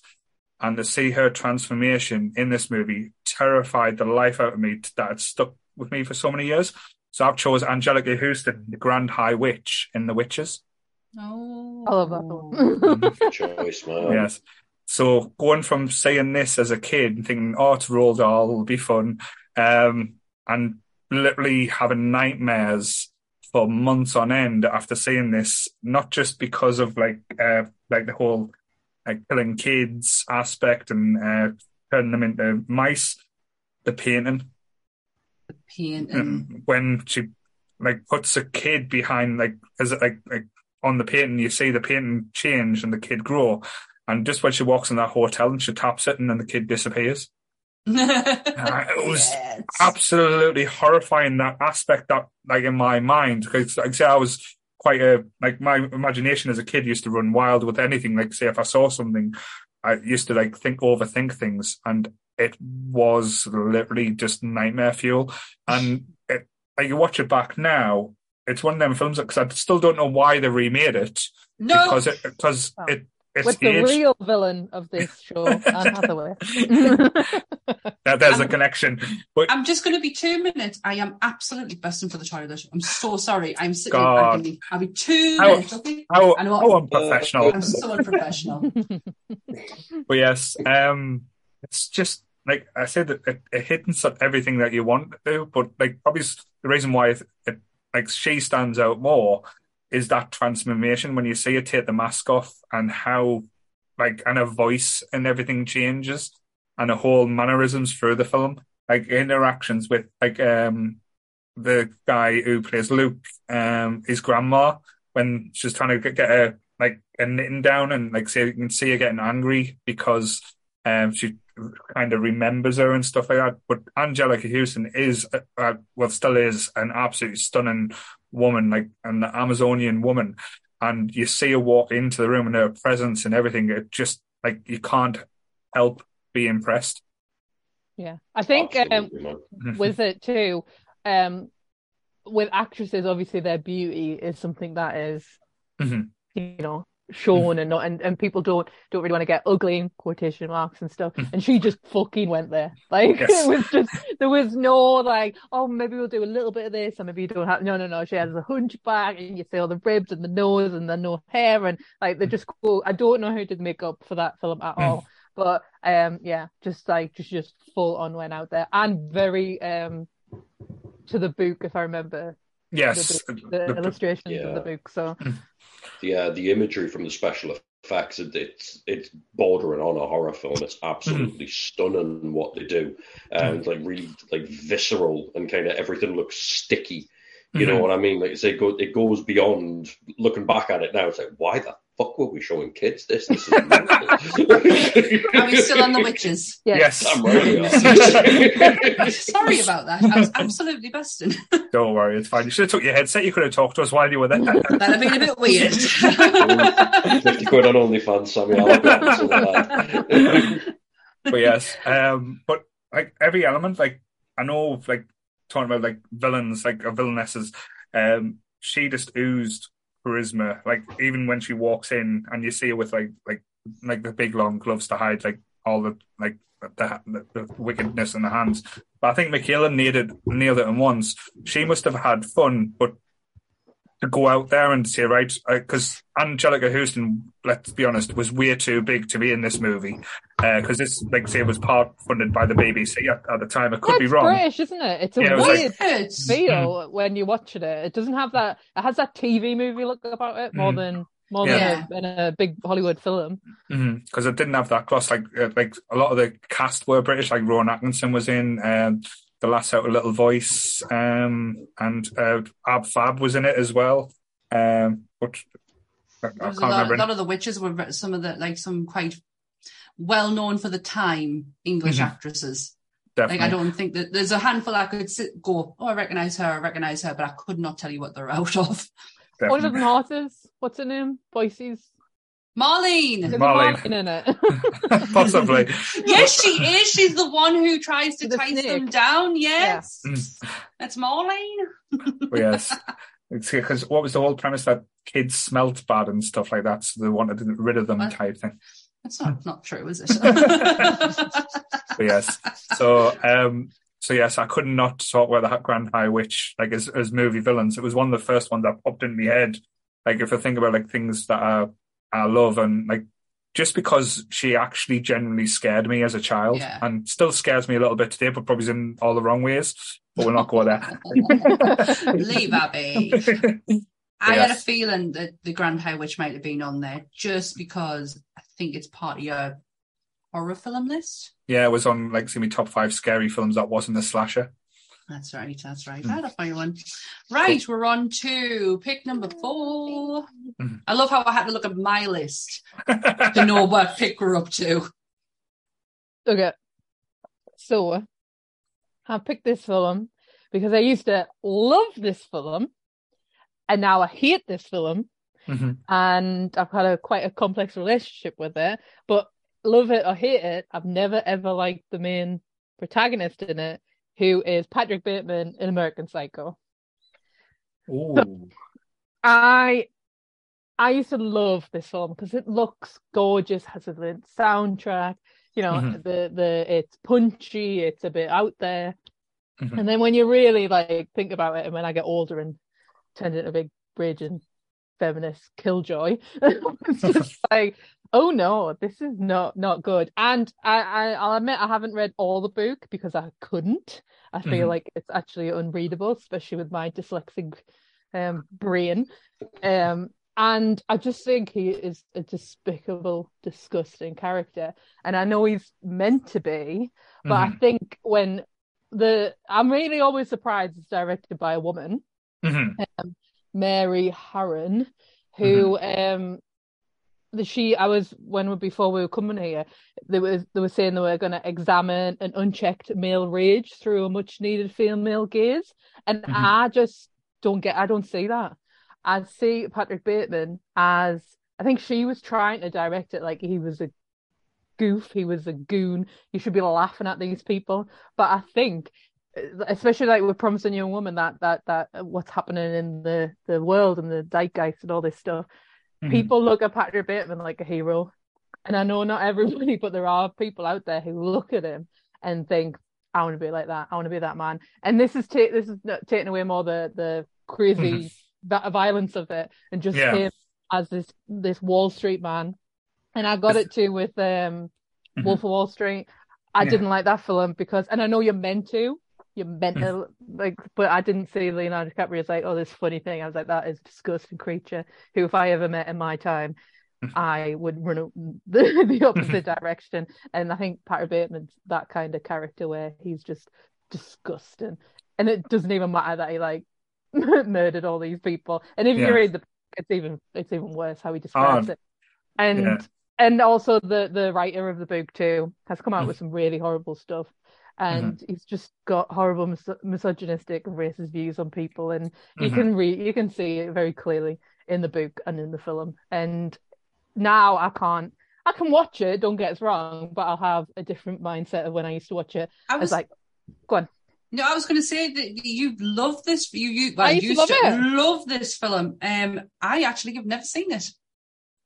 I would highly recommend to watch it, but I have a different viewpoint of it now than I did when I first watched it. But I think that's always like, say, like when movies age and stuff, like people take different aspects or different viewpoints as well. Like, say, I would never have the same viewpoint as you because you are female and I am male, even though we do share same like views on a lot of different aspects. I think it's very much of the time. Like, say, it was for a time that misogyny and women were treated very badly, and it is scary. And I agree with you that a lot of people do hero worship Patrick Bateman when it should never have been the case. It's the same now when we talked about the serial killer podcast as well. A lot of people hero worship and like kind of adore serial killers now to the point where they're becoming more famous than infamy, if that makes sense, if that was the right word. But they're becoming famous within pop culture. Yeah, and that's wrong. Yeah, so wrong. I think I shared the other day. There was actually like a custom pop maker company on Facebook selling Jeffrey Dahmer pops. Jeffrey Dahmer, Michaela, as a little tiny plastic Funko Pop. But then they changed it around, saying they weren't doing a Jeffrey Dahmer, they were doing like his character. What the guy? I can't remember his name now. Evans Peters. But yeah, it still he's playing Jeffrey Dahmer. But it said, but that's beyond the point. Like, say, it's different things. But this movie, as I said, visually, it is one of the more stunning but disturbing at the same times. I know, Grant, you're a fan of the book. Well, I don't know if you're a fan, but I know you've read the book, and then, like I say, I think we've talked about it before. I've read the book as well, and again, it is a hard read, and the book takes it to levels. I think I'm quite glad the movie didn't take it. I don't think the film would have probably got made. It probably would have been like almost like a snuff film at times. But yeah. I would love to know what Grant thinks about this one. I mean, both the film and the book are two of my favourites. We're talking obviously here about imagery and not hero worshipping Patrick Bateman, but from the point of view of like looking at the storytelling elements, both from casting and whatever, I adore Patrick Bateman as a character. It only really touches in the film a tiny little bit as to how obsessive Bateman is. You've read it, and Michaela's attempted, and if you're dyslexic, Michaela, then fucking well done for even trying, because Easton Ellis's writing style is, it's a fucking ordeal. The man does not understand the difference between a sentence and a chapter. You're literally berated by it the entire time. I found it a little bit, not odd, that's not the right word, but what you mentioned there about the director and seeing it through a female eye. I do kind of see that in the sense that Bateman has a patheticness to him in the movie, which I suppose if you look at the storytelling, it's kind of his breakdown and all of that kind of thing. But when you think about how he's a yuppie and he's so self-obsessed and he's so concerned with his own image, the mere fact that he starts to show emotion and starts to break is beyond any level of nightmare that Patrick Bateman could ever think about happening. So being so blatant with the crying and the crazy bits when he's starting to break down towards at the end, I think is what they were getting at with the female eye on him. Maybe a male director might have gone a little bit more along the lines of how Easton Ellis had written him, where even in his breakdown there's a strength and a savagery as opposed to a sadness and a panic in him. I think it's an amazing pick because the way that Christian Bale plays him is kind of, I think, why he gets the hero worship, is because there's such a charismatic element about him and such an almost likable element about him that it's difficult to then pull away when he starts to do all of the disgraceful, horrible things. You're dragged into his character and his charisma, and that's what fucking yuppies were. You know what I mean? They were all mouth and no bloody substance, all image and no actual, follow through. The only thing, like saying that again with the movie, I always found a bit like I couldn't get my head around as well, was the fact that Bateman was meant to be not the charismatic one. He was meant to be the one that was always second best or anything like that. Then Paul Allen, Jared Leto's character, he was supposed to be the charismatic, the superstar, but he always felt flat when he was compared to Bateman. Bateman, might have been just because of the stuff we found out about Bateman or seeing more of him, always was the more interesting one of the two. And that's why I say that kind of jealousy and rage, like, almost felt like not forced, but didn't quite work as well. But as a film, like, I went back and watched American Psycho a few times because you always try and work out, is it in his head? Is it, was it his lawyer kind of covering it all up and stuff, like left like them type of questions. Like in the movie side of things, that was all of the kind of things that I did enjoy.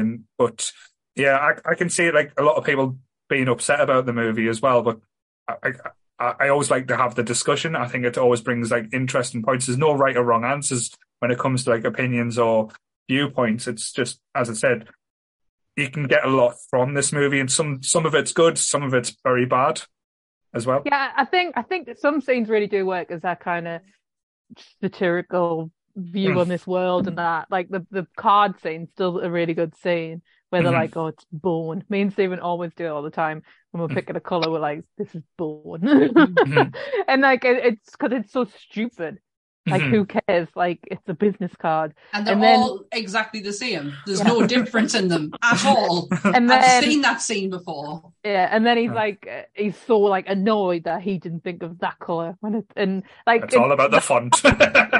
Great scenes, and Christian Bale plays them amazingly well. But if I met him in a club, I would want to rip my own skin off.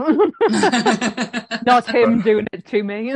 Yeah, I think it's a different. Like, I think it's a different time compared to like where it was, because like the 80s was all about excess, and like as we found out, women weren't treated the best during the time. Like I say, a lot of them were like say objects for a lot of the aspects as well. But someone just mentioned the chat as well. I didn't know that Bale was actually advised against the role. He was told it would be his career suicide, but it kind of like say it looks like it was his opposite, because after he did that, I know he's always been around, but it kind of like shot him up to other type of roles and stuff.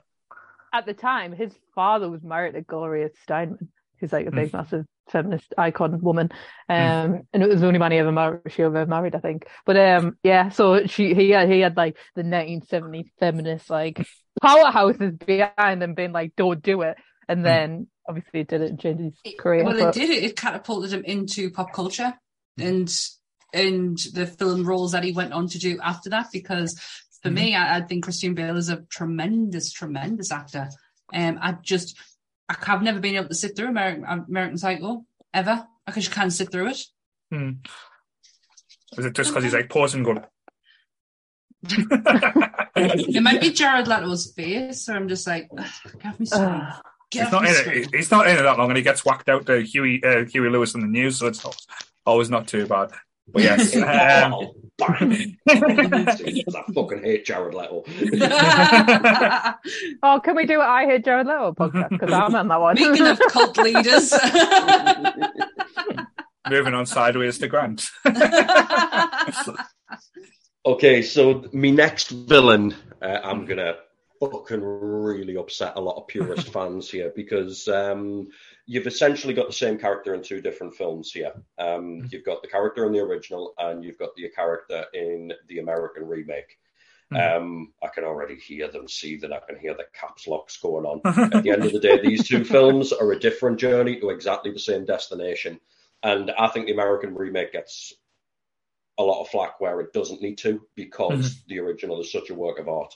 The character in the original is called Lee Woo Jin, or in the American remake, it's Adrian Doyle Price, both from the movie Old Boy. Right, yes.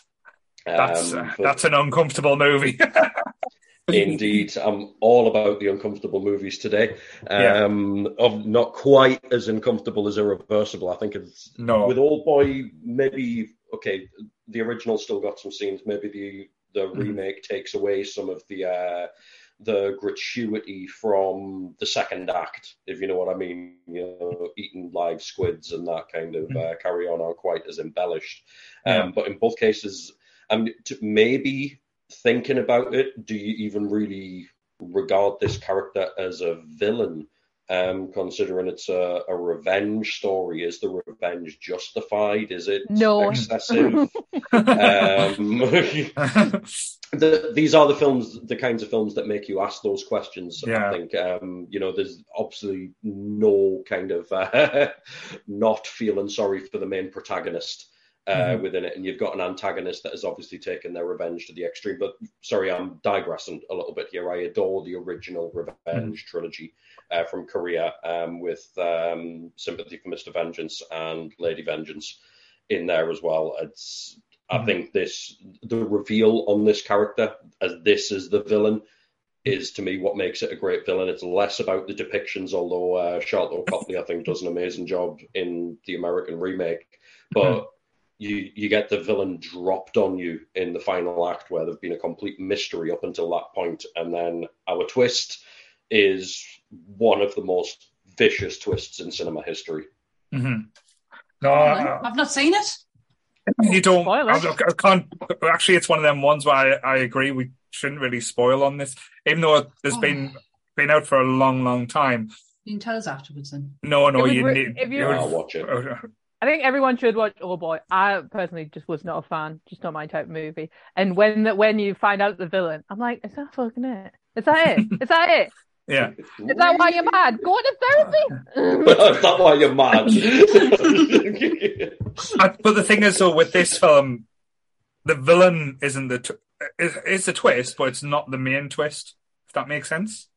Yeah. No. Oh no! So I'm waiting for a twist. It's an IT crowd all over all over again. I'm waiting for the twist. Sammy, Old Boy is one of those movies that you can't. It's got no rewatch value because the storytelling in it, the cinematography in the original as well. There's a one-shot fight sequence in it that is one of the most brilliantly shot fight sequences I've ever seen. But once the story's over, the magic is gone because it grabs you by the throat. Right. And when it Sam, does, I'm surprised with your husband that you've never seen it. Sorry? I'm surprised with your husband you've never seen it. Oh, yeah. I know.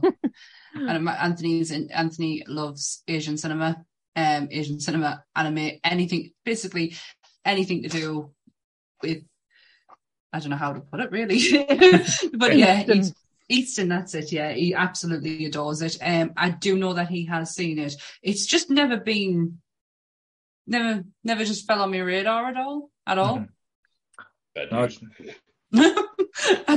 There's no other excuse. Like I just never got round to ever watching it. Took us years to watch bloody The Grudge, the Japanese version of The Grudge, and I had that on DVD for nearly 10 years. I would definitely like say it's one of them things because you can watch the original and the remake separately. You do get, even though it's the same story, it's different vibes from each one. I'm with Grant. I do like the American version. I know it got shit on because the Asian one is one of the best. Like I say, again, I think best is a hard word to say. It's one of the more interesting movies I've seen in a long time, and it's hard to replicate what you did there. But the American version does its own job and tells its own story. If there wasn't that film there to compare, this one would get more reviews and more people wouldn't shit on it as much.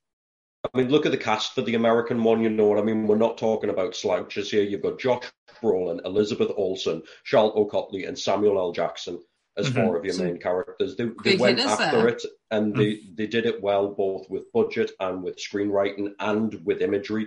You know, they didn't try and clone the original, because if you try to clone the original, you'd be shot down immediately.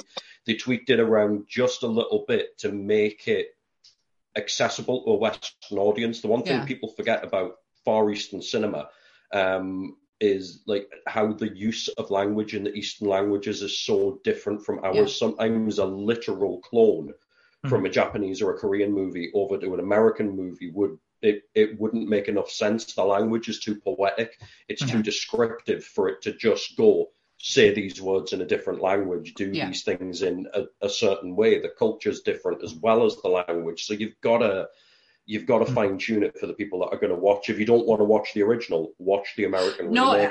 Anthony would never. The caps lock. I can hear it. The American remake is a good film. Yes. I'll stand by that one. Ant would never let me watch the American one. It would have to be.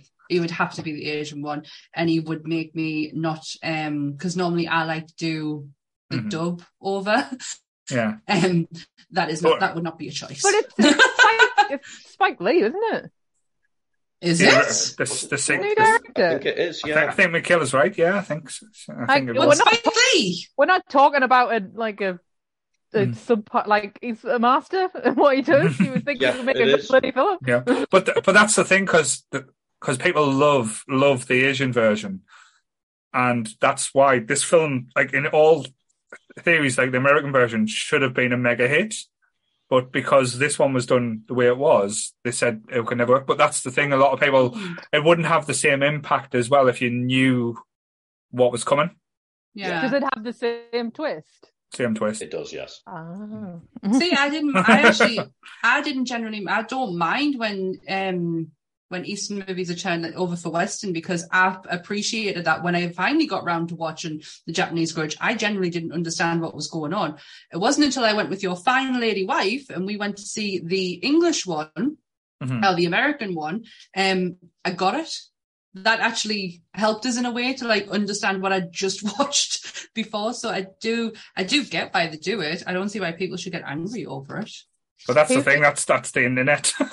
Oh, sorry. A very good villain choice though, because at the end of it, I was like, why all of that, just for that? I was really angry, and I know what happened to him was something. But get therapy. Don't put a man in a bloody hole for God knows how long. Like it was a lot. Yeah. I will watch it though. I will give it a watch. You won't. I will. You never do. Grant. my New Year's resolution is to go through all my To watch movies. notepads and watch the movies you've recommended. Well, we'll not do a When you get podcast round anymore. to, You'll be watching films all the time. Listen, I only work 3 days a week. I've got the time. When you get round to Sorry to Bother You, tell us that you're going to watch it, and I'll remind you of what I said on the podcast about it.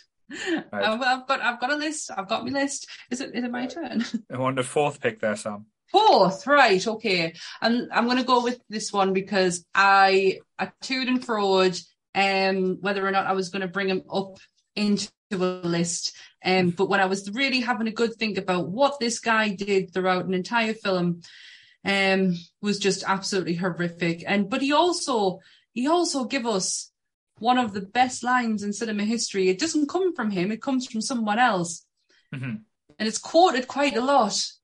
What's in the box?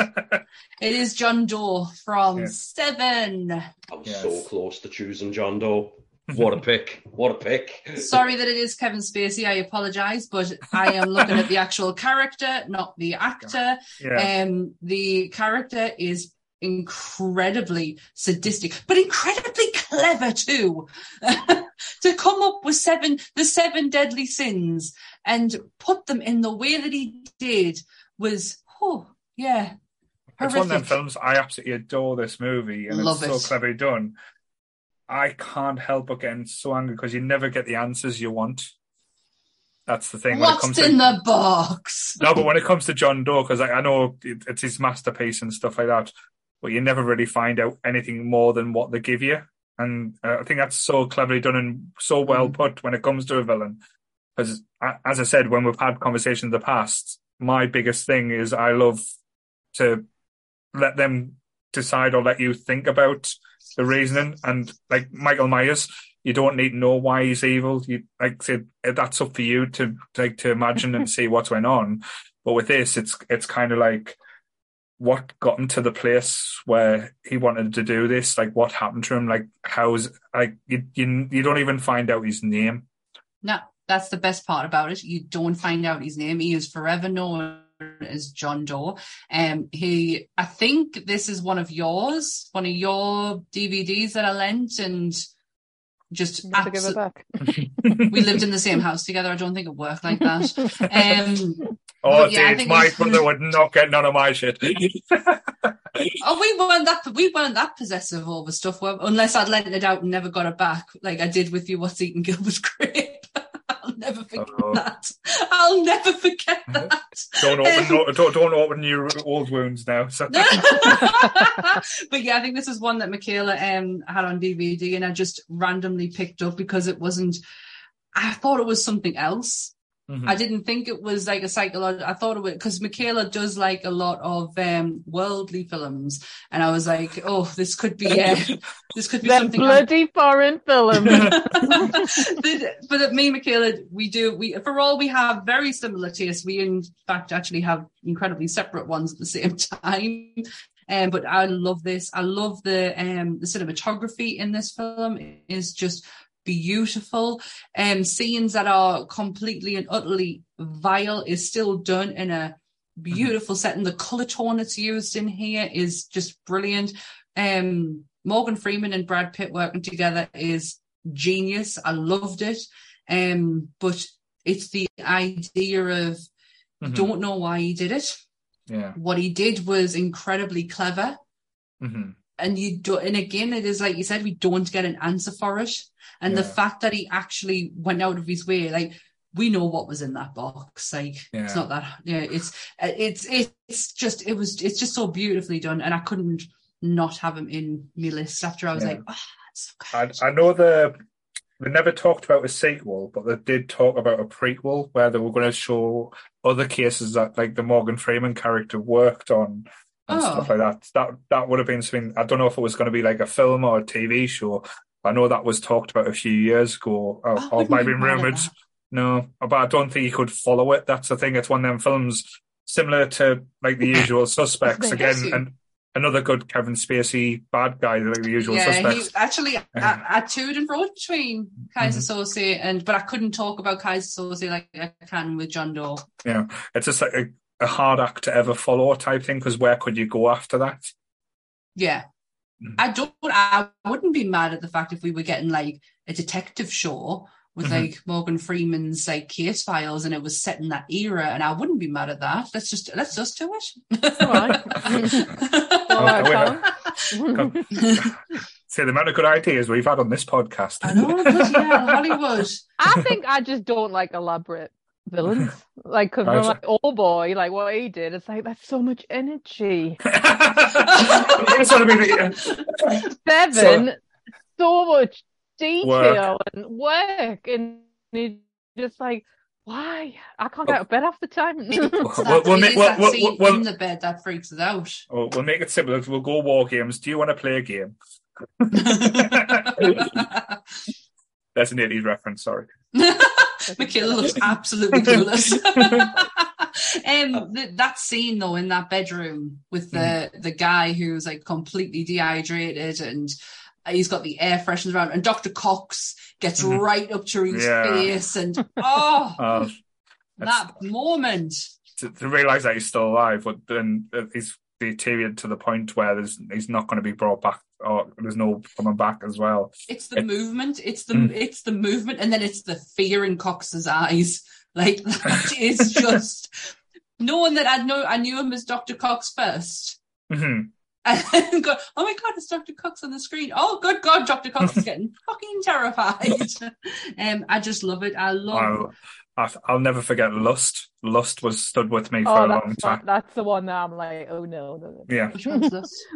With that movie, it's so much to do with the imagery as well. And I think in a lot of, like when we're talking about villains and kind of just general evil and what have you, David Fincher is an absolute master at being able to frame these characters up absolutely incredibly. You know, he's one of my favorite directors. I love Fight Club. Alien 3 is, the extended cut of Alien 3 is close to a par with the first one for my favorite Alien film. Whenever Fincher wants to get a villain over properly, he really, really puts them over, and he does it brilliantly. Some of the I don't know if I can't account for all of them, but I know Lust is based off a true story. Right. Oh, lovely.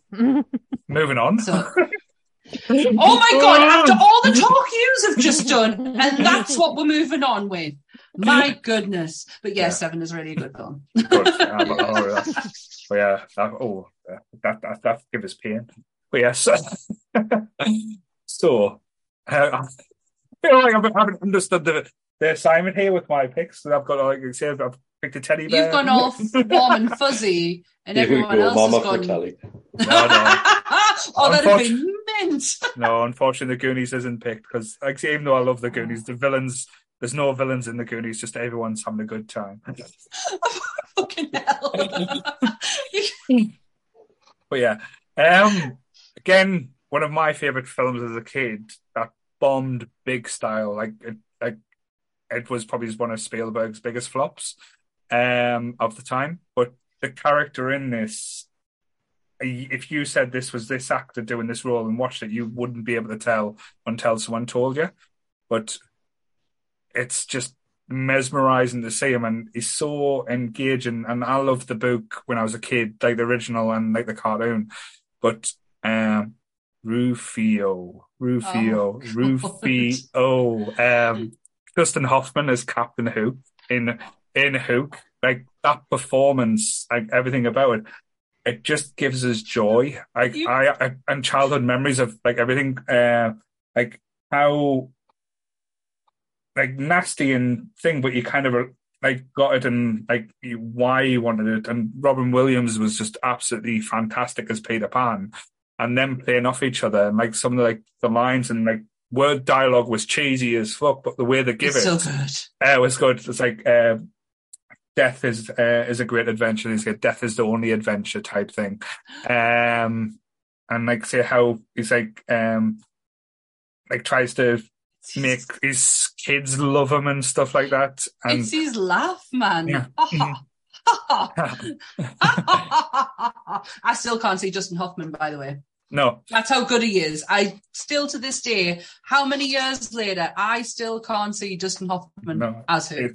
Definitely, and like I say, as a codfish as well. But there's certain bits in it that stands out more. That like now as an adult, I quite say get emotional and like because you can feel is that like when he's like lost the will to live and he's like threatening to kill himself, and he's like, and like say Bob Hoskins Smee, who's just amazing it as well, is like trying to talk him down, and he's like, take the gun off me, Smee, stop me, Smee, don't stop me. Sarah is literally just quoted that in the comments. Don't try and stop me, Smee, don't you dare try and stop me.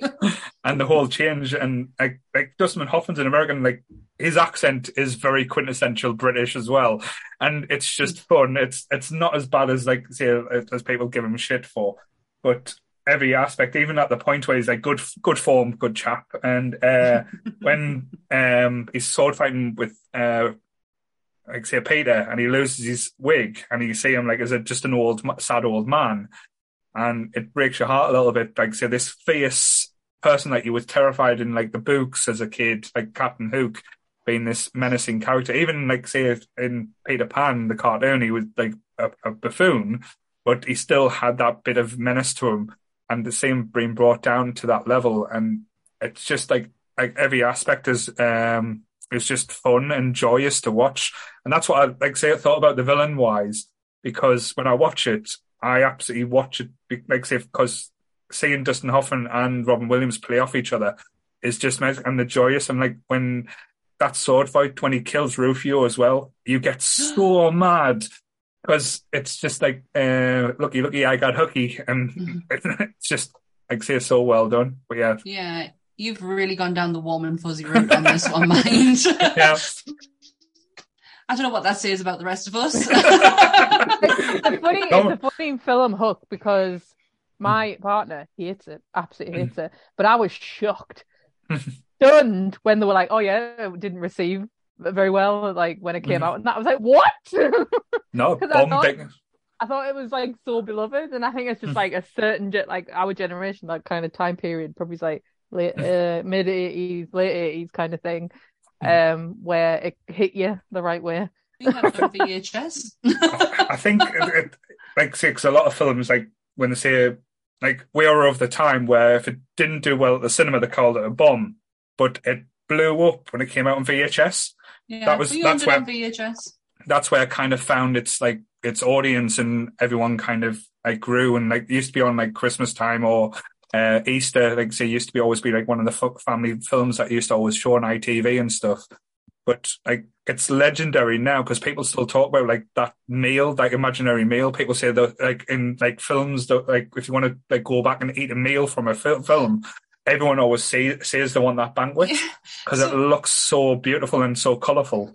So I don't know if anyone's been at home has been watching I'm a Celeb. There was a challenge where they had shit dunked on them. Now, one of them, Boy George, is vegetarian, and the other two aren't. So they didn't use offal or anything like that. What Boy George got was this colourful array of goo that looked like the stuff that was at that meal. And me and Ant were like, doesn't that look like the stuff from the meal from Hook? It did not make me want to eat it, but the colours in it, because the colours in that scene are phenomenal.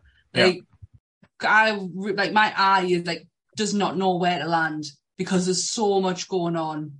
I just love it as well because of like Glenn Close's little cameo that no one knew about. That was just so cleverly done as well. Yeah, because there was no IMDb back in the day to tell us that was Glenn Close. That she was the one that was put in the chest with the scorpions. Yes, she was very much so. I love Hook because again, I just can't see Dustin Hoffman. I can't see that man from Rain Man in there, or Kramer versus Kramer. I can't see that dude in there, and that's how he's so good. Your choices have been very interesting. Is that a code for shit? No, not at all. Because Lotso's judging you. He's watching you. Oh, my God. The bad bear is always going to get you. That's right, Sarah, the boo box. Oh, yes. God. The boo box. even though, like say, Julia Roberts was a tit on set, but we'll not go into that. It's the daughter I can't Hot as abide. Tinkerbell, though. Yeah, yes. I agree.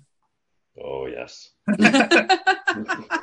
So, Michaela. That's where it's been lowered. So, Michaela, it's your last pick to take us home. So I wanted to pick a character where they're all unlikable, but I think a lot with women in films and that they're not. A lot of them are not portrayed as complicated, complex characters. Mm-hmm. So I was going to pick, which I was telling Sam about when we went out the other day.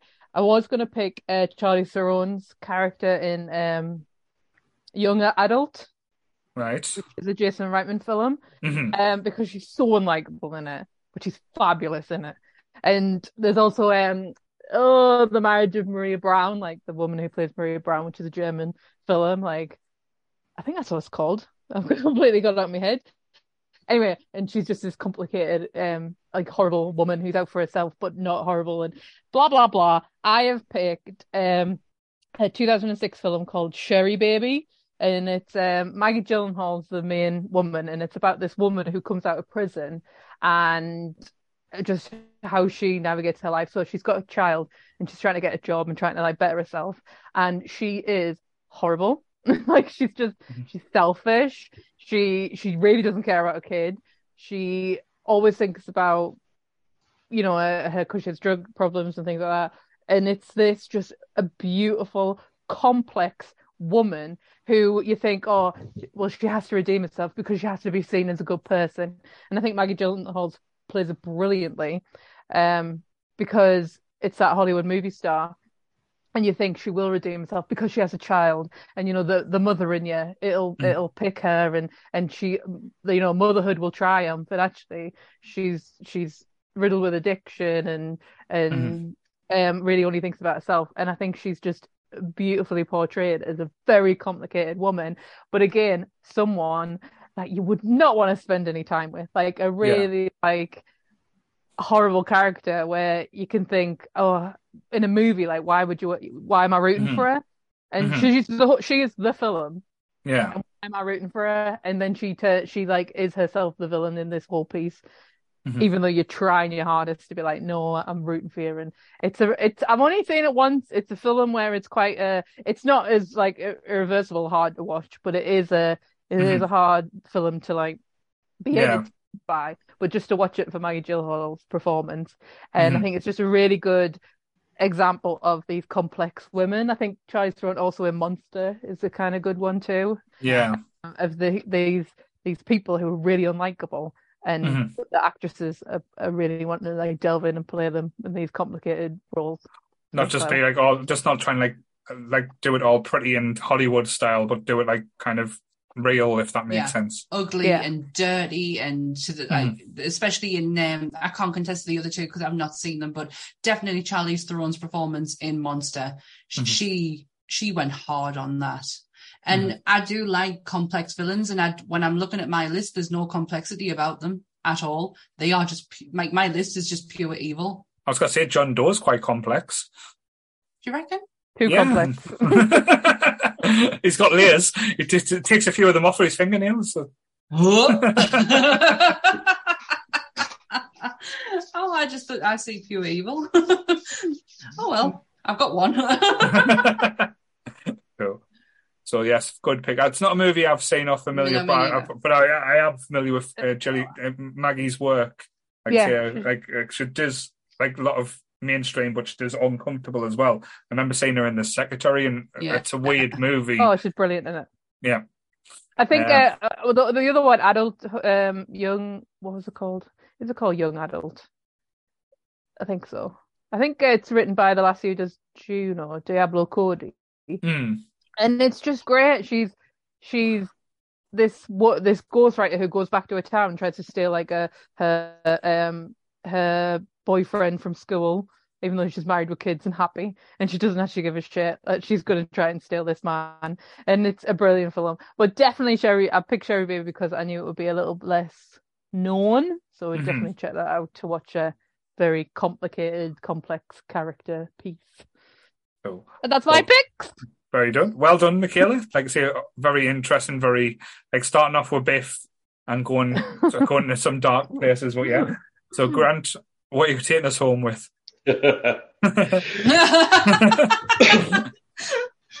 So probably not a dark film. It's definitely one that I think we've all seen, or at least we're aware of. This film haunts me, but because it's one of my favourite horror films, and I've talked about it a few times on the podcast already, I don't mind. Every single time you post in the group, post a selfie and we'll cast you in a horror film or whatever. I post a selfie and it's the same damn guy from the same damn film every single time. That film is full of villains, and I haven't picked the one that people might think I have. I'm talking about Devil's Rejects by Rob Zombie. Oh, you do have a little look of Bill Moseley about you. I'm Willy fucking Wonka, and this is my chocolate factory. Oh my god! That was so good! But no, the villain that I've pulled out of this one is the kind of the twist villain out of it, and it's Sheriff Wydell, played by William Forsythe. So Michaela, have you seen it? Yes. You two guys have seen it, yeah? Yeah. Good God, yeah, it's one of my favourites. I love it.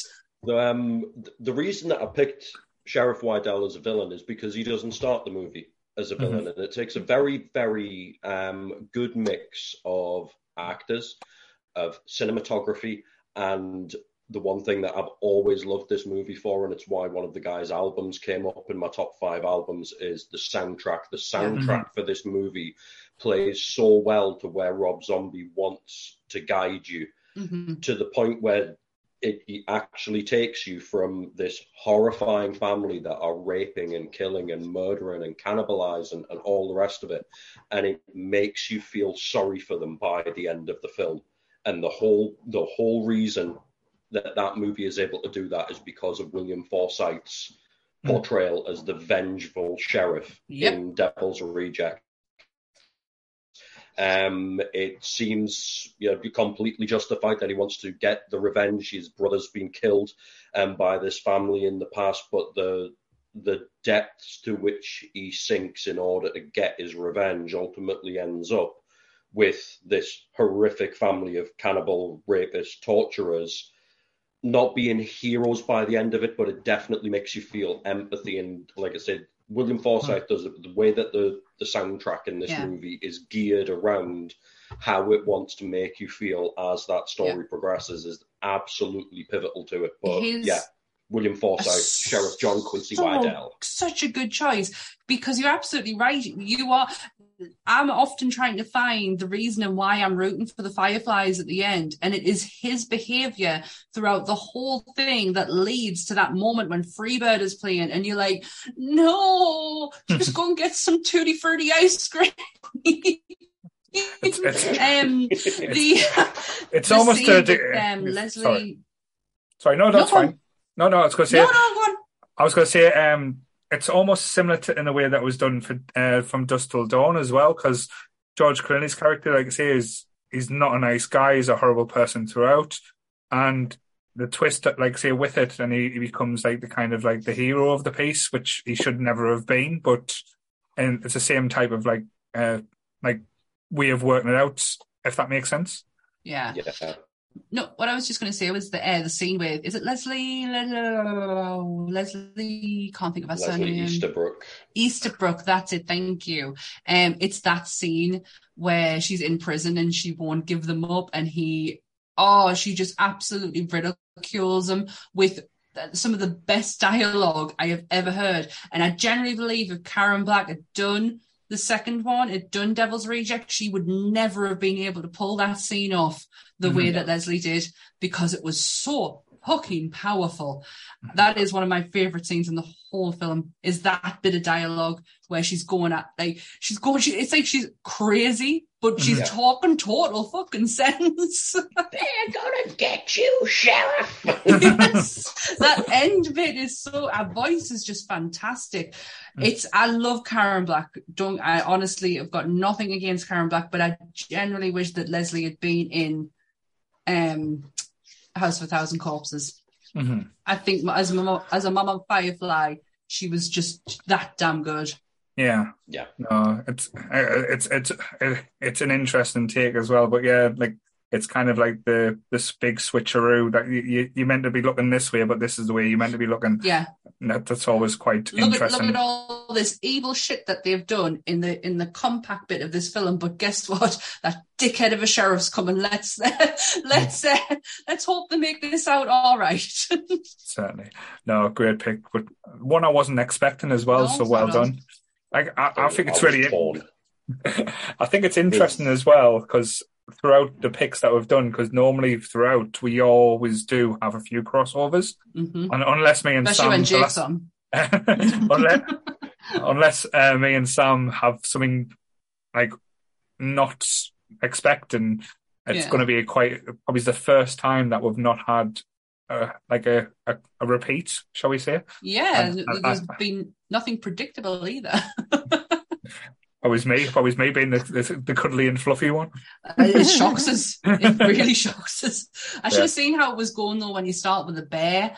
And then, like, how do you take it from there? Oh, there he is. He's always going to be watching you. He's the mascot of the show now. But that was such a good choice, Grant. Honestly, I know you really didn't have a lot of time to prepare for this, but I thought you would have went down an Alien route at some point. So for you to have like your choices and Event Horizon being one of them, I thought was genius. Thank you. You are welcome.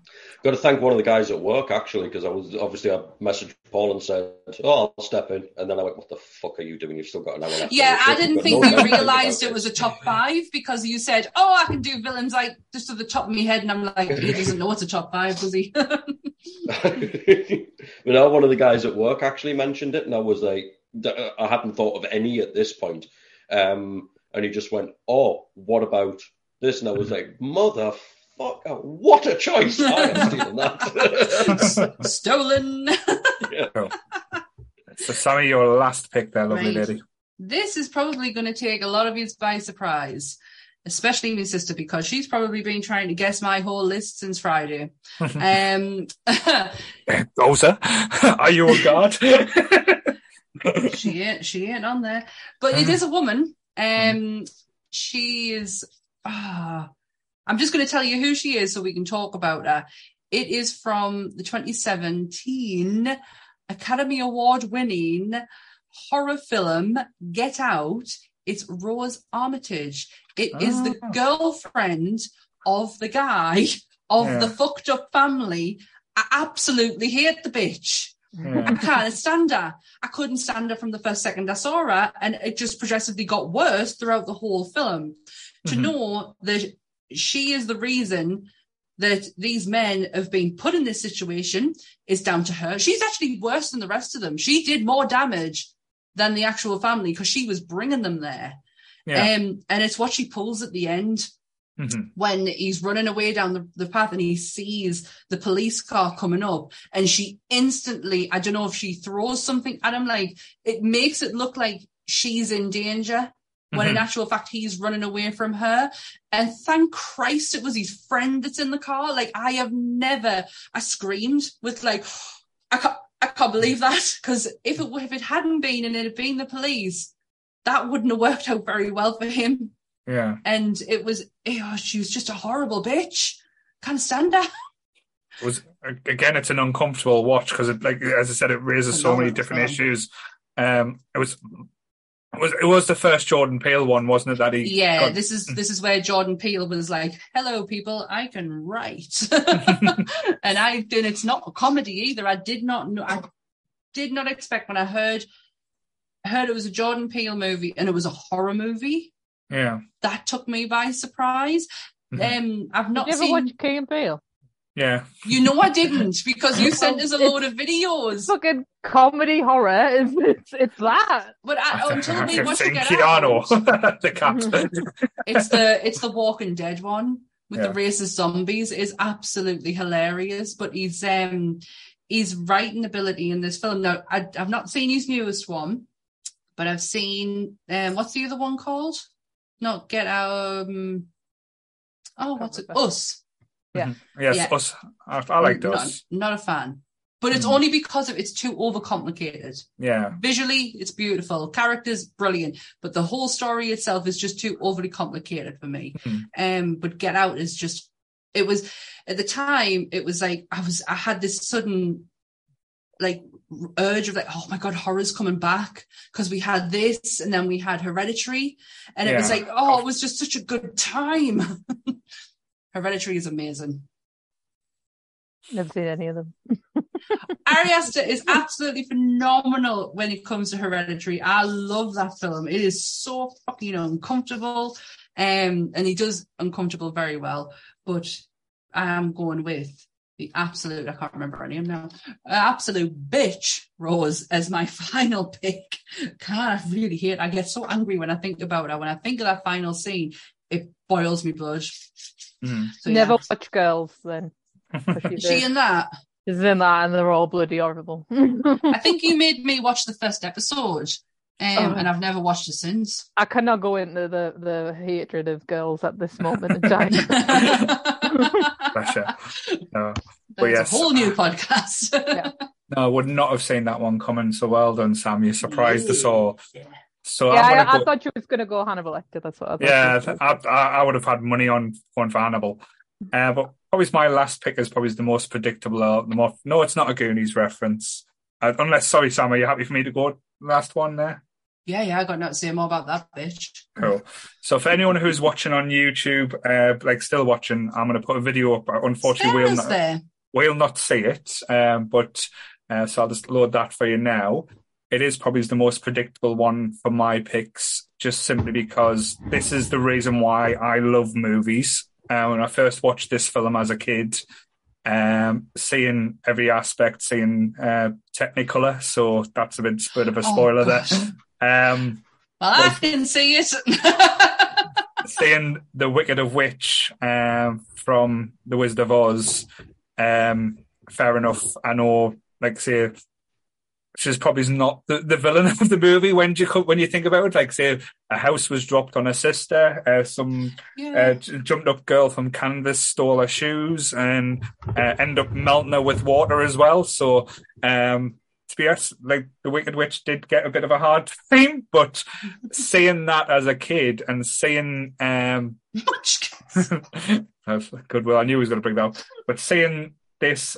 When I first like going from the black and white and seeing the Technicolor, seeing every aspect, seeing the Yellow Brick Road, hearing that voice, I get you pretty and a little dog too, and going from she sounded like a 1950s gangster there. Hey, you see. But just every aspect to it, I absolutely adore, and I'm a huge Wizard of Oz fan, and I love this film. This film has so many happy memories and has so many emotional memories.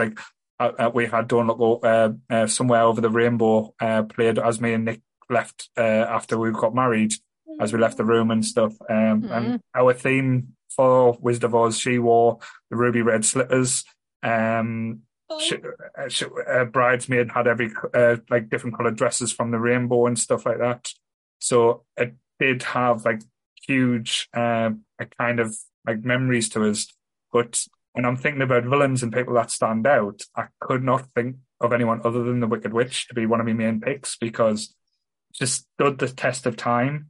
When you go to Florida, there's the ultimate movie ride as well, which takes you through, you start off going through the Japanese cinema where it's got the handprints and everything on the floor, and it takes you through the moments of the movies. Like the first bit you go in, you've got a tour guide, but you're sitting there and you're going along the ship and alien, and the alien comes out. It's all robotics, but still well done. And one of the turns you take, you go into Munchkin Land, you follow down the thing, and the floor opens up and smoke comes out, and the Wicked Witch comes out, and it's again childhood memories that flood out, nostalgia that hits you right in the face, and I love every aspect to it. Well, speaking of hitting right in the face, I think my mum could have done that plenty of times for us when we were on that ride and we get to the Emerald, well, not the Emerald City, but the Munchkin Land, and we would just go, easy stop, ma'am. She would go absolutely apeshit. That ride, is phenomenal. Is it but still there? I don't Still think it's there. It's So not. old. It's not. The last time we No, went to it. It did its last ride not long ago. It's gone. That's bullshit. But the whole MGM Studios is kind of being tore down and rebuilt, and that was one of them. But yeah, it's if you want to watch it though, you can watch a point of view on YouTube. Yeah, I'll see if I can steal the video for you. It's the end bit on that ride. It's when you're sitting and you've got all three screens in front of you, and it just goes through a movie montage of just everything. I can still hear the music in my head as it's playing. Yes, but like I say, as a bad guy, it was pretty much what a bad guy should have been of the time.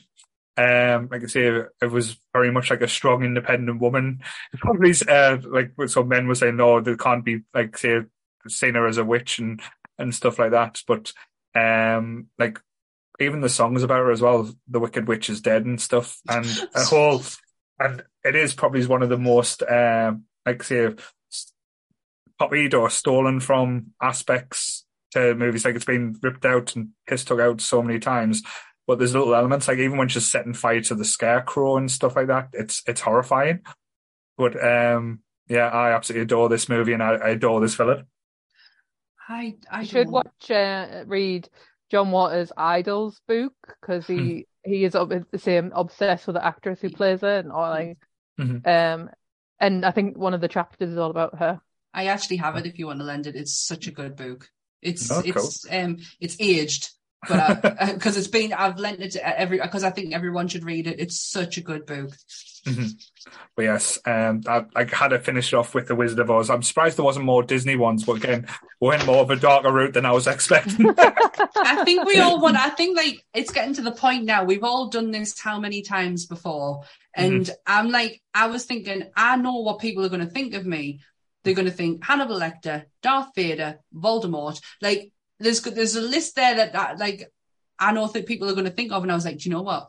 Fuck yous. I'm going to go down a different route. I think Michaela pushed the button when she said on Friday that she had a feeling. Oh, Norman Bates was another one. Had a feeling that she knew what my list was going to be, and I was like, do you know what, motherfucker? You're not. I'm going to change it. I won't change it.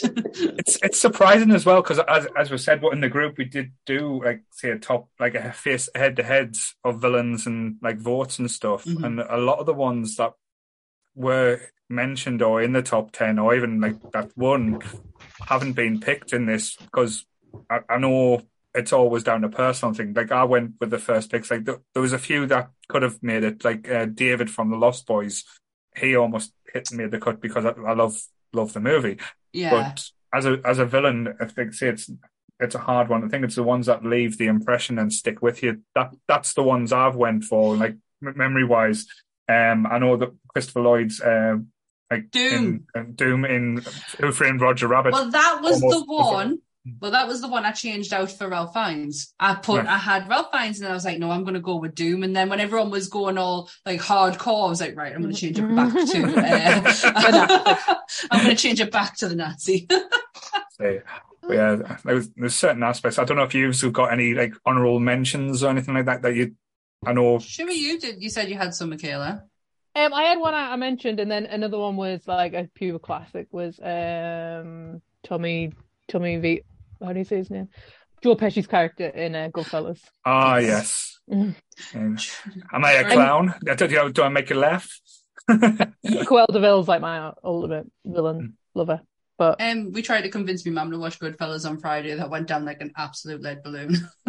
still better than The Godfather, in my opinion, but still. Oh, how dare you! It's way better than The Godfather. Fuck off, Michaela. I only watched The Godfather because you pushed us to watch it because you kept banging on about it. Well, it's a good film, but it's really good. I love it. Better. What about you, Grant? Patrick Wilson in Hard Candy. Oh, nice. At least we didn't go down the nun. I was torn at the last minute as to whether I should put him in there. and there was no reason why he shouldn't have been in there. I was just kind of like, but what else can I drop to shoehorn him in there? Because I think, again, obviously I've been quite serious with my cinematic choices today. We haven't had a lot of Disney villains out of me. No, Grant, I would never expect a Disney villain out of you. It's another one of those films that really pushes the boundaries, both emotionally and kind of visually. And Patrick Wilson, I wouldn't say I'm a massive fan of him, but everything that I've seen him in, he's been incredible. But that's a role apart from anything else that he's done. And Elliot Page, obviously Ellen Page at the time, playing a female character, was absolutely phenomenal in it. And obviously, when we're talking about villains, your villains are somewhat balanced out by your heroes as well. In order to be a truly effective villain, I think you do have to be playing opposite a hero that is believable, and it's a very, very believable hero. Yeah, and what you a could call choice cutting somebody's balls off heroic, but I think given the circumstances, definitely heroic. And what a choice for an actor to actually play that role. It's brave. Like, oh no, I'm not doing that. Yeah, it's brave choices. Yeah. No, that's the thing. Again, you can go from all the different levels. Say, of being hammy villains to ones where actually terrify you and sadistic. And I think the real life ones always are that little bit more scary as well. I know ones I was thinking about as well. Not again, if going to go Disney, but it was probably Ratigan from Basil the Great Mouse Detective was close in there, just because of the Sherlock Holmes references. But one I almost got in there, but it's a difficult one because it's a hard one to call him a villain, but he is a little bit in the Biff mold. Was Ace from Stand By Me, the Kiefer Sutherland character. I always he's an arsehole, him. Yeah, quite drawn to, but I try to stay away from the horror genre type of thing as well, because I think it would have been very predictable to go down that route. But it was an interesting topic. It was one that I thought was going to cause not cause problems, but cause a few discussions and stuff, and which it has, which I very much enjoyed. Very different ones to what we're expecting, because we all kind of, the majority of our top fives, we do pick the same ones or we do pick similar ones, and it has been a very different conversation. One of mine, I've just completely forgotten now. For Christ's sake, I had it in my head and everything, because that was it, because I didn't want to go down. Horror's easy when it comes to villains. You've got a plethora, you can just pick and choose. But there was one that kind of stood out for us, just because the fact that you don't see it coming. But I can't see it because I really want you to watch the fucking film. It's Sleepaway Camp, and I really want you to watch it, so I don't want to see it. But there's some pretty evil people in that film. Certainly. But I think different viewpoints as well, because it's what you view as a villain, who is a villain. And I know we get now the modern day villains where other villains are the bad, especially in the Marvel universe where they're trying to play that card. A lot of the villains now is have realistic ambitions or realistic problems. They just go about in different ways, and it doesn't mean it's the wrong. But that's the type of argument or discussion that potentially could be looked at. But I like the fact that we've pretty much went down from not just say that problematic one, but pretty sadistic and evil bastards to the worst of them all, the fucking bear. The fucking bear. So we're going to wrap this bad boy up. Yes. So thank you guys for coming on. Thank you for everyone who stayed with us. I know it's been a long episode. Next week is going to be fun as well. So we are taking it back to the youth as well. We're talking about Teenage Mutant Ninja Turtles, from toys, cartoons to the movies. And we are joined by, I believe, Kev. Graham. Jake, isn't it? Jake and Graham. I was trying to say Graham's coming back, so there will be references to Maggie Thatcher. I don't know how he's going to get Maggie Thatcher into the Turtles, but I'm sure. It's going to be interesting to see him do it. So we've got the return of Jake and Graham. So you can find us on Facebook. It's Nerdy Up North Community on Facebook. Instagram, Twitter. I always say it. I generally don't know if it's still on there anymore. I tried Hive, but Hive didn't seem to want to work for us, so fuck that. Gosh. But we are looking to launch our Patreon in the new year, so be on the lookout for that.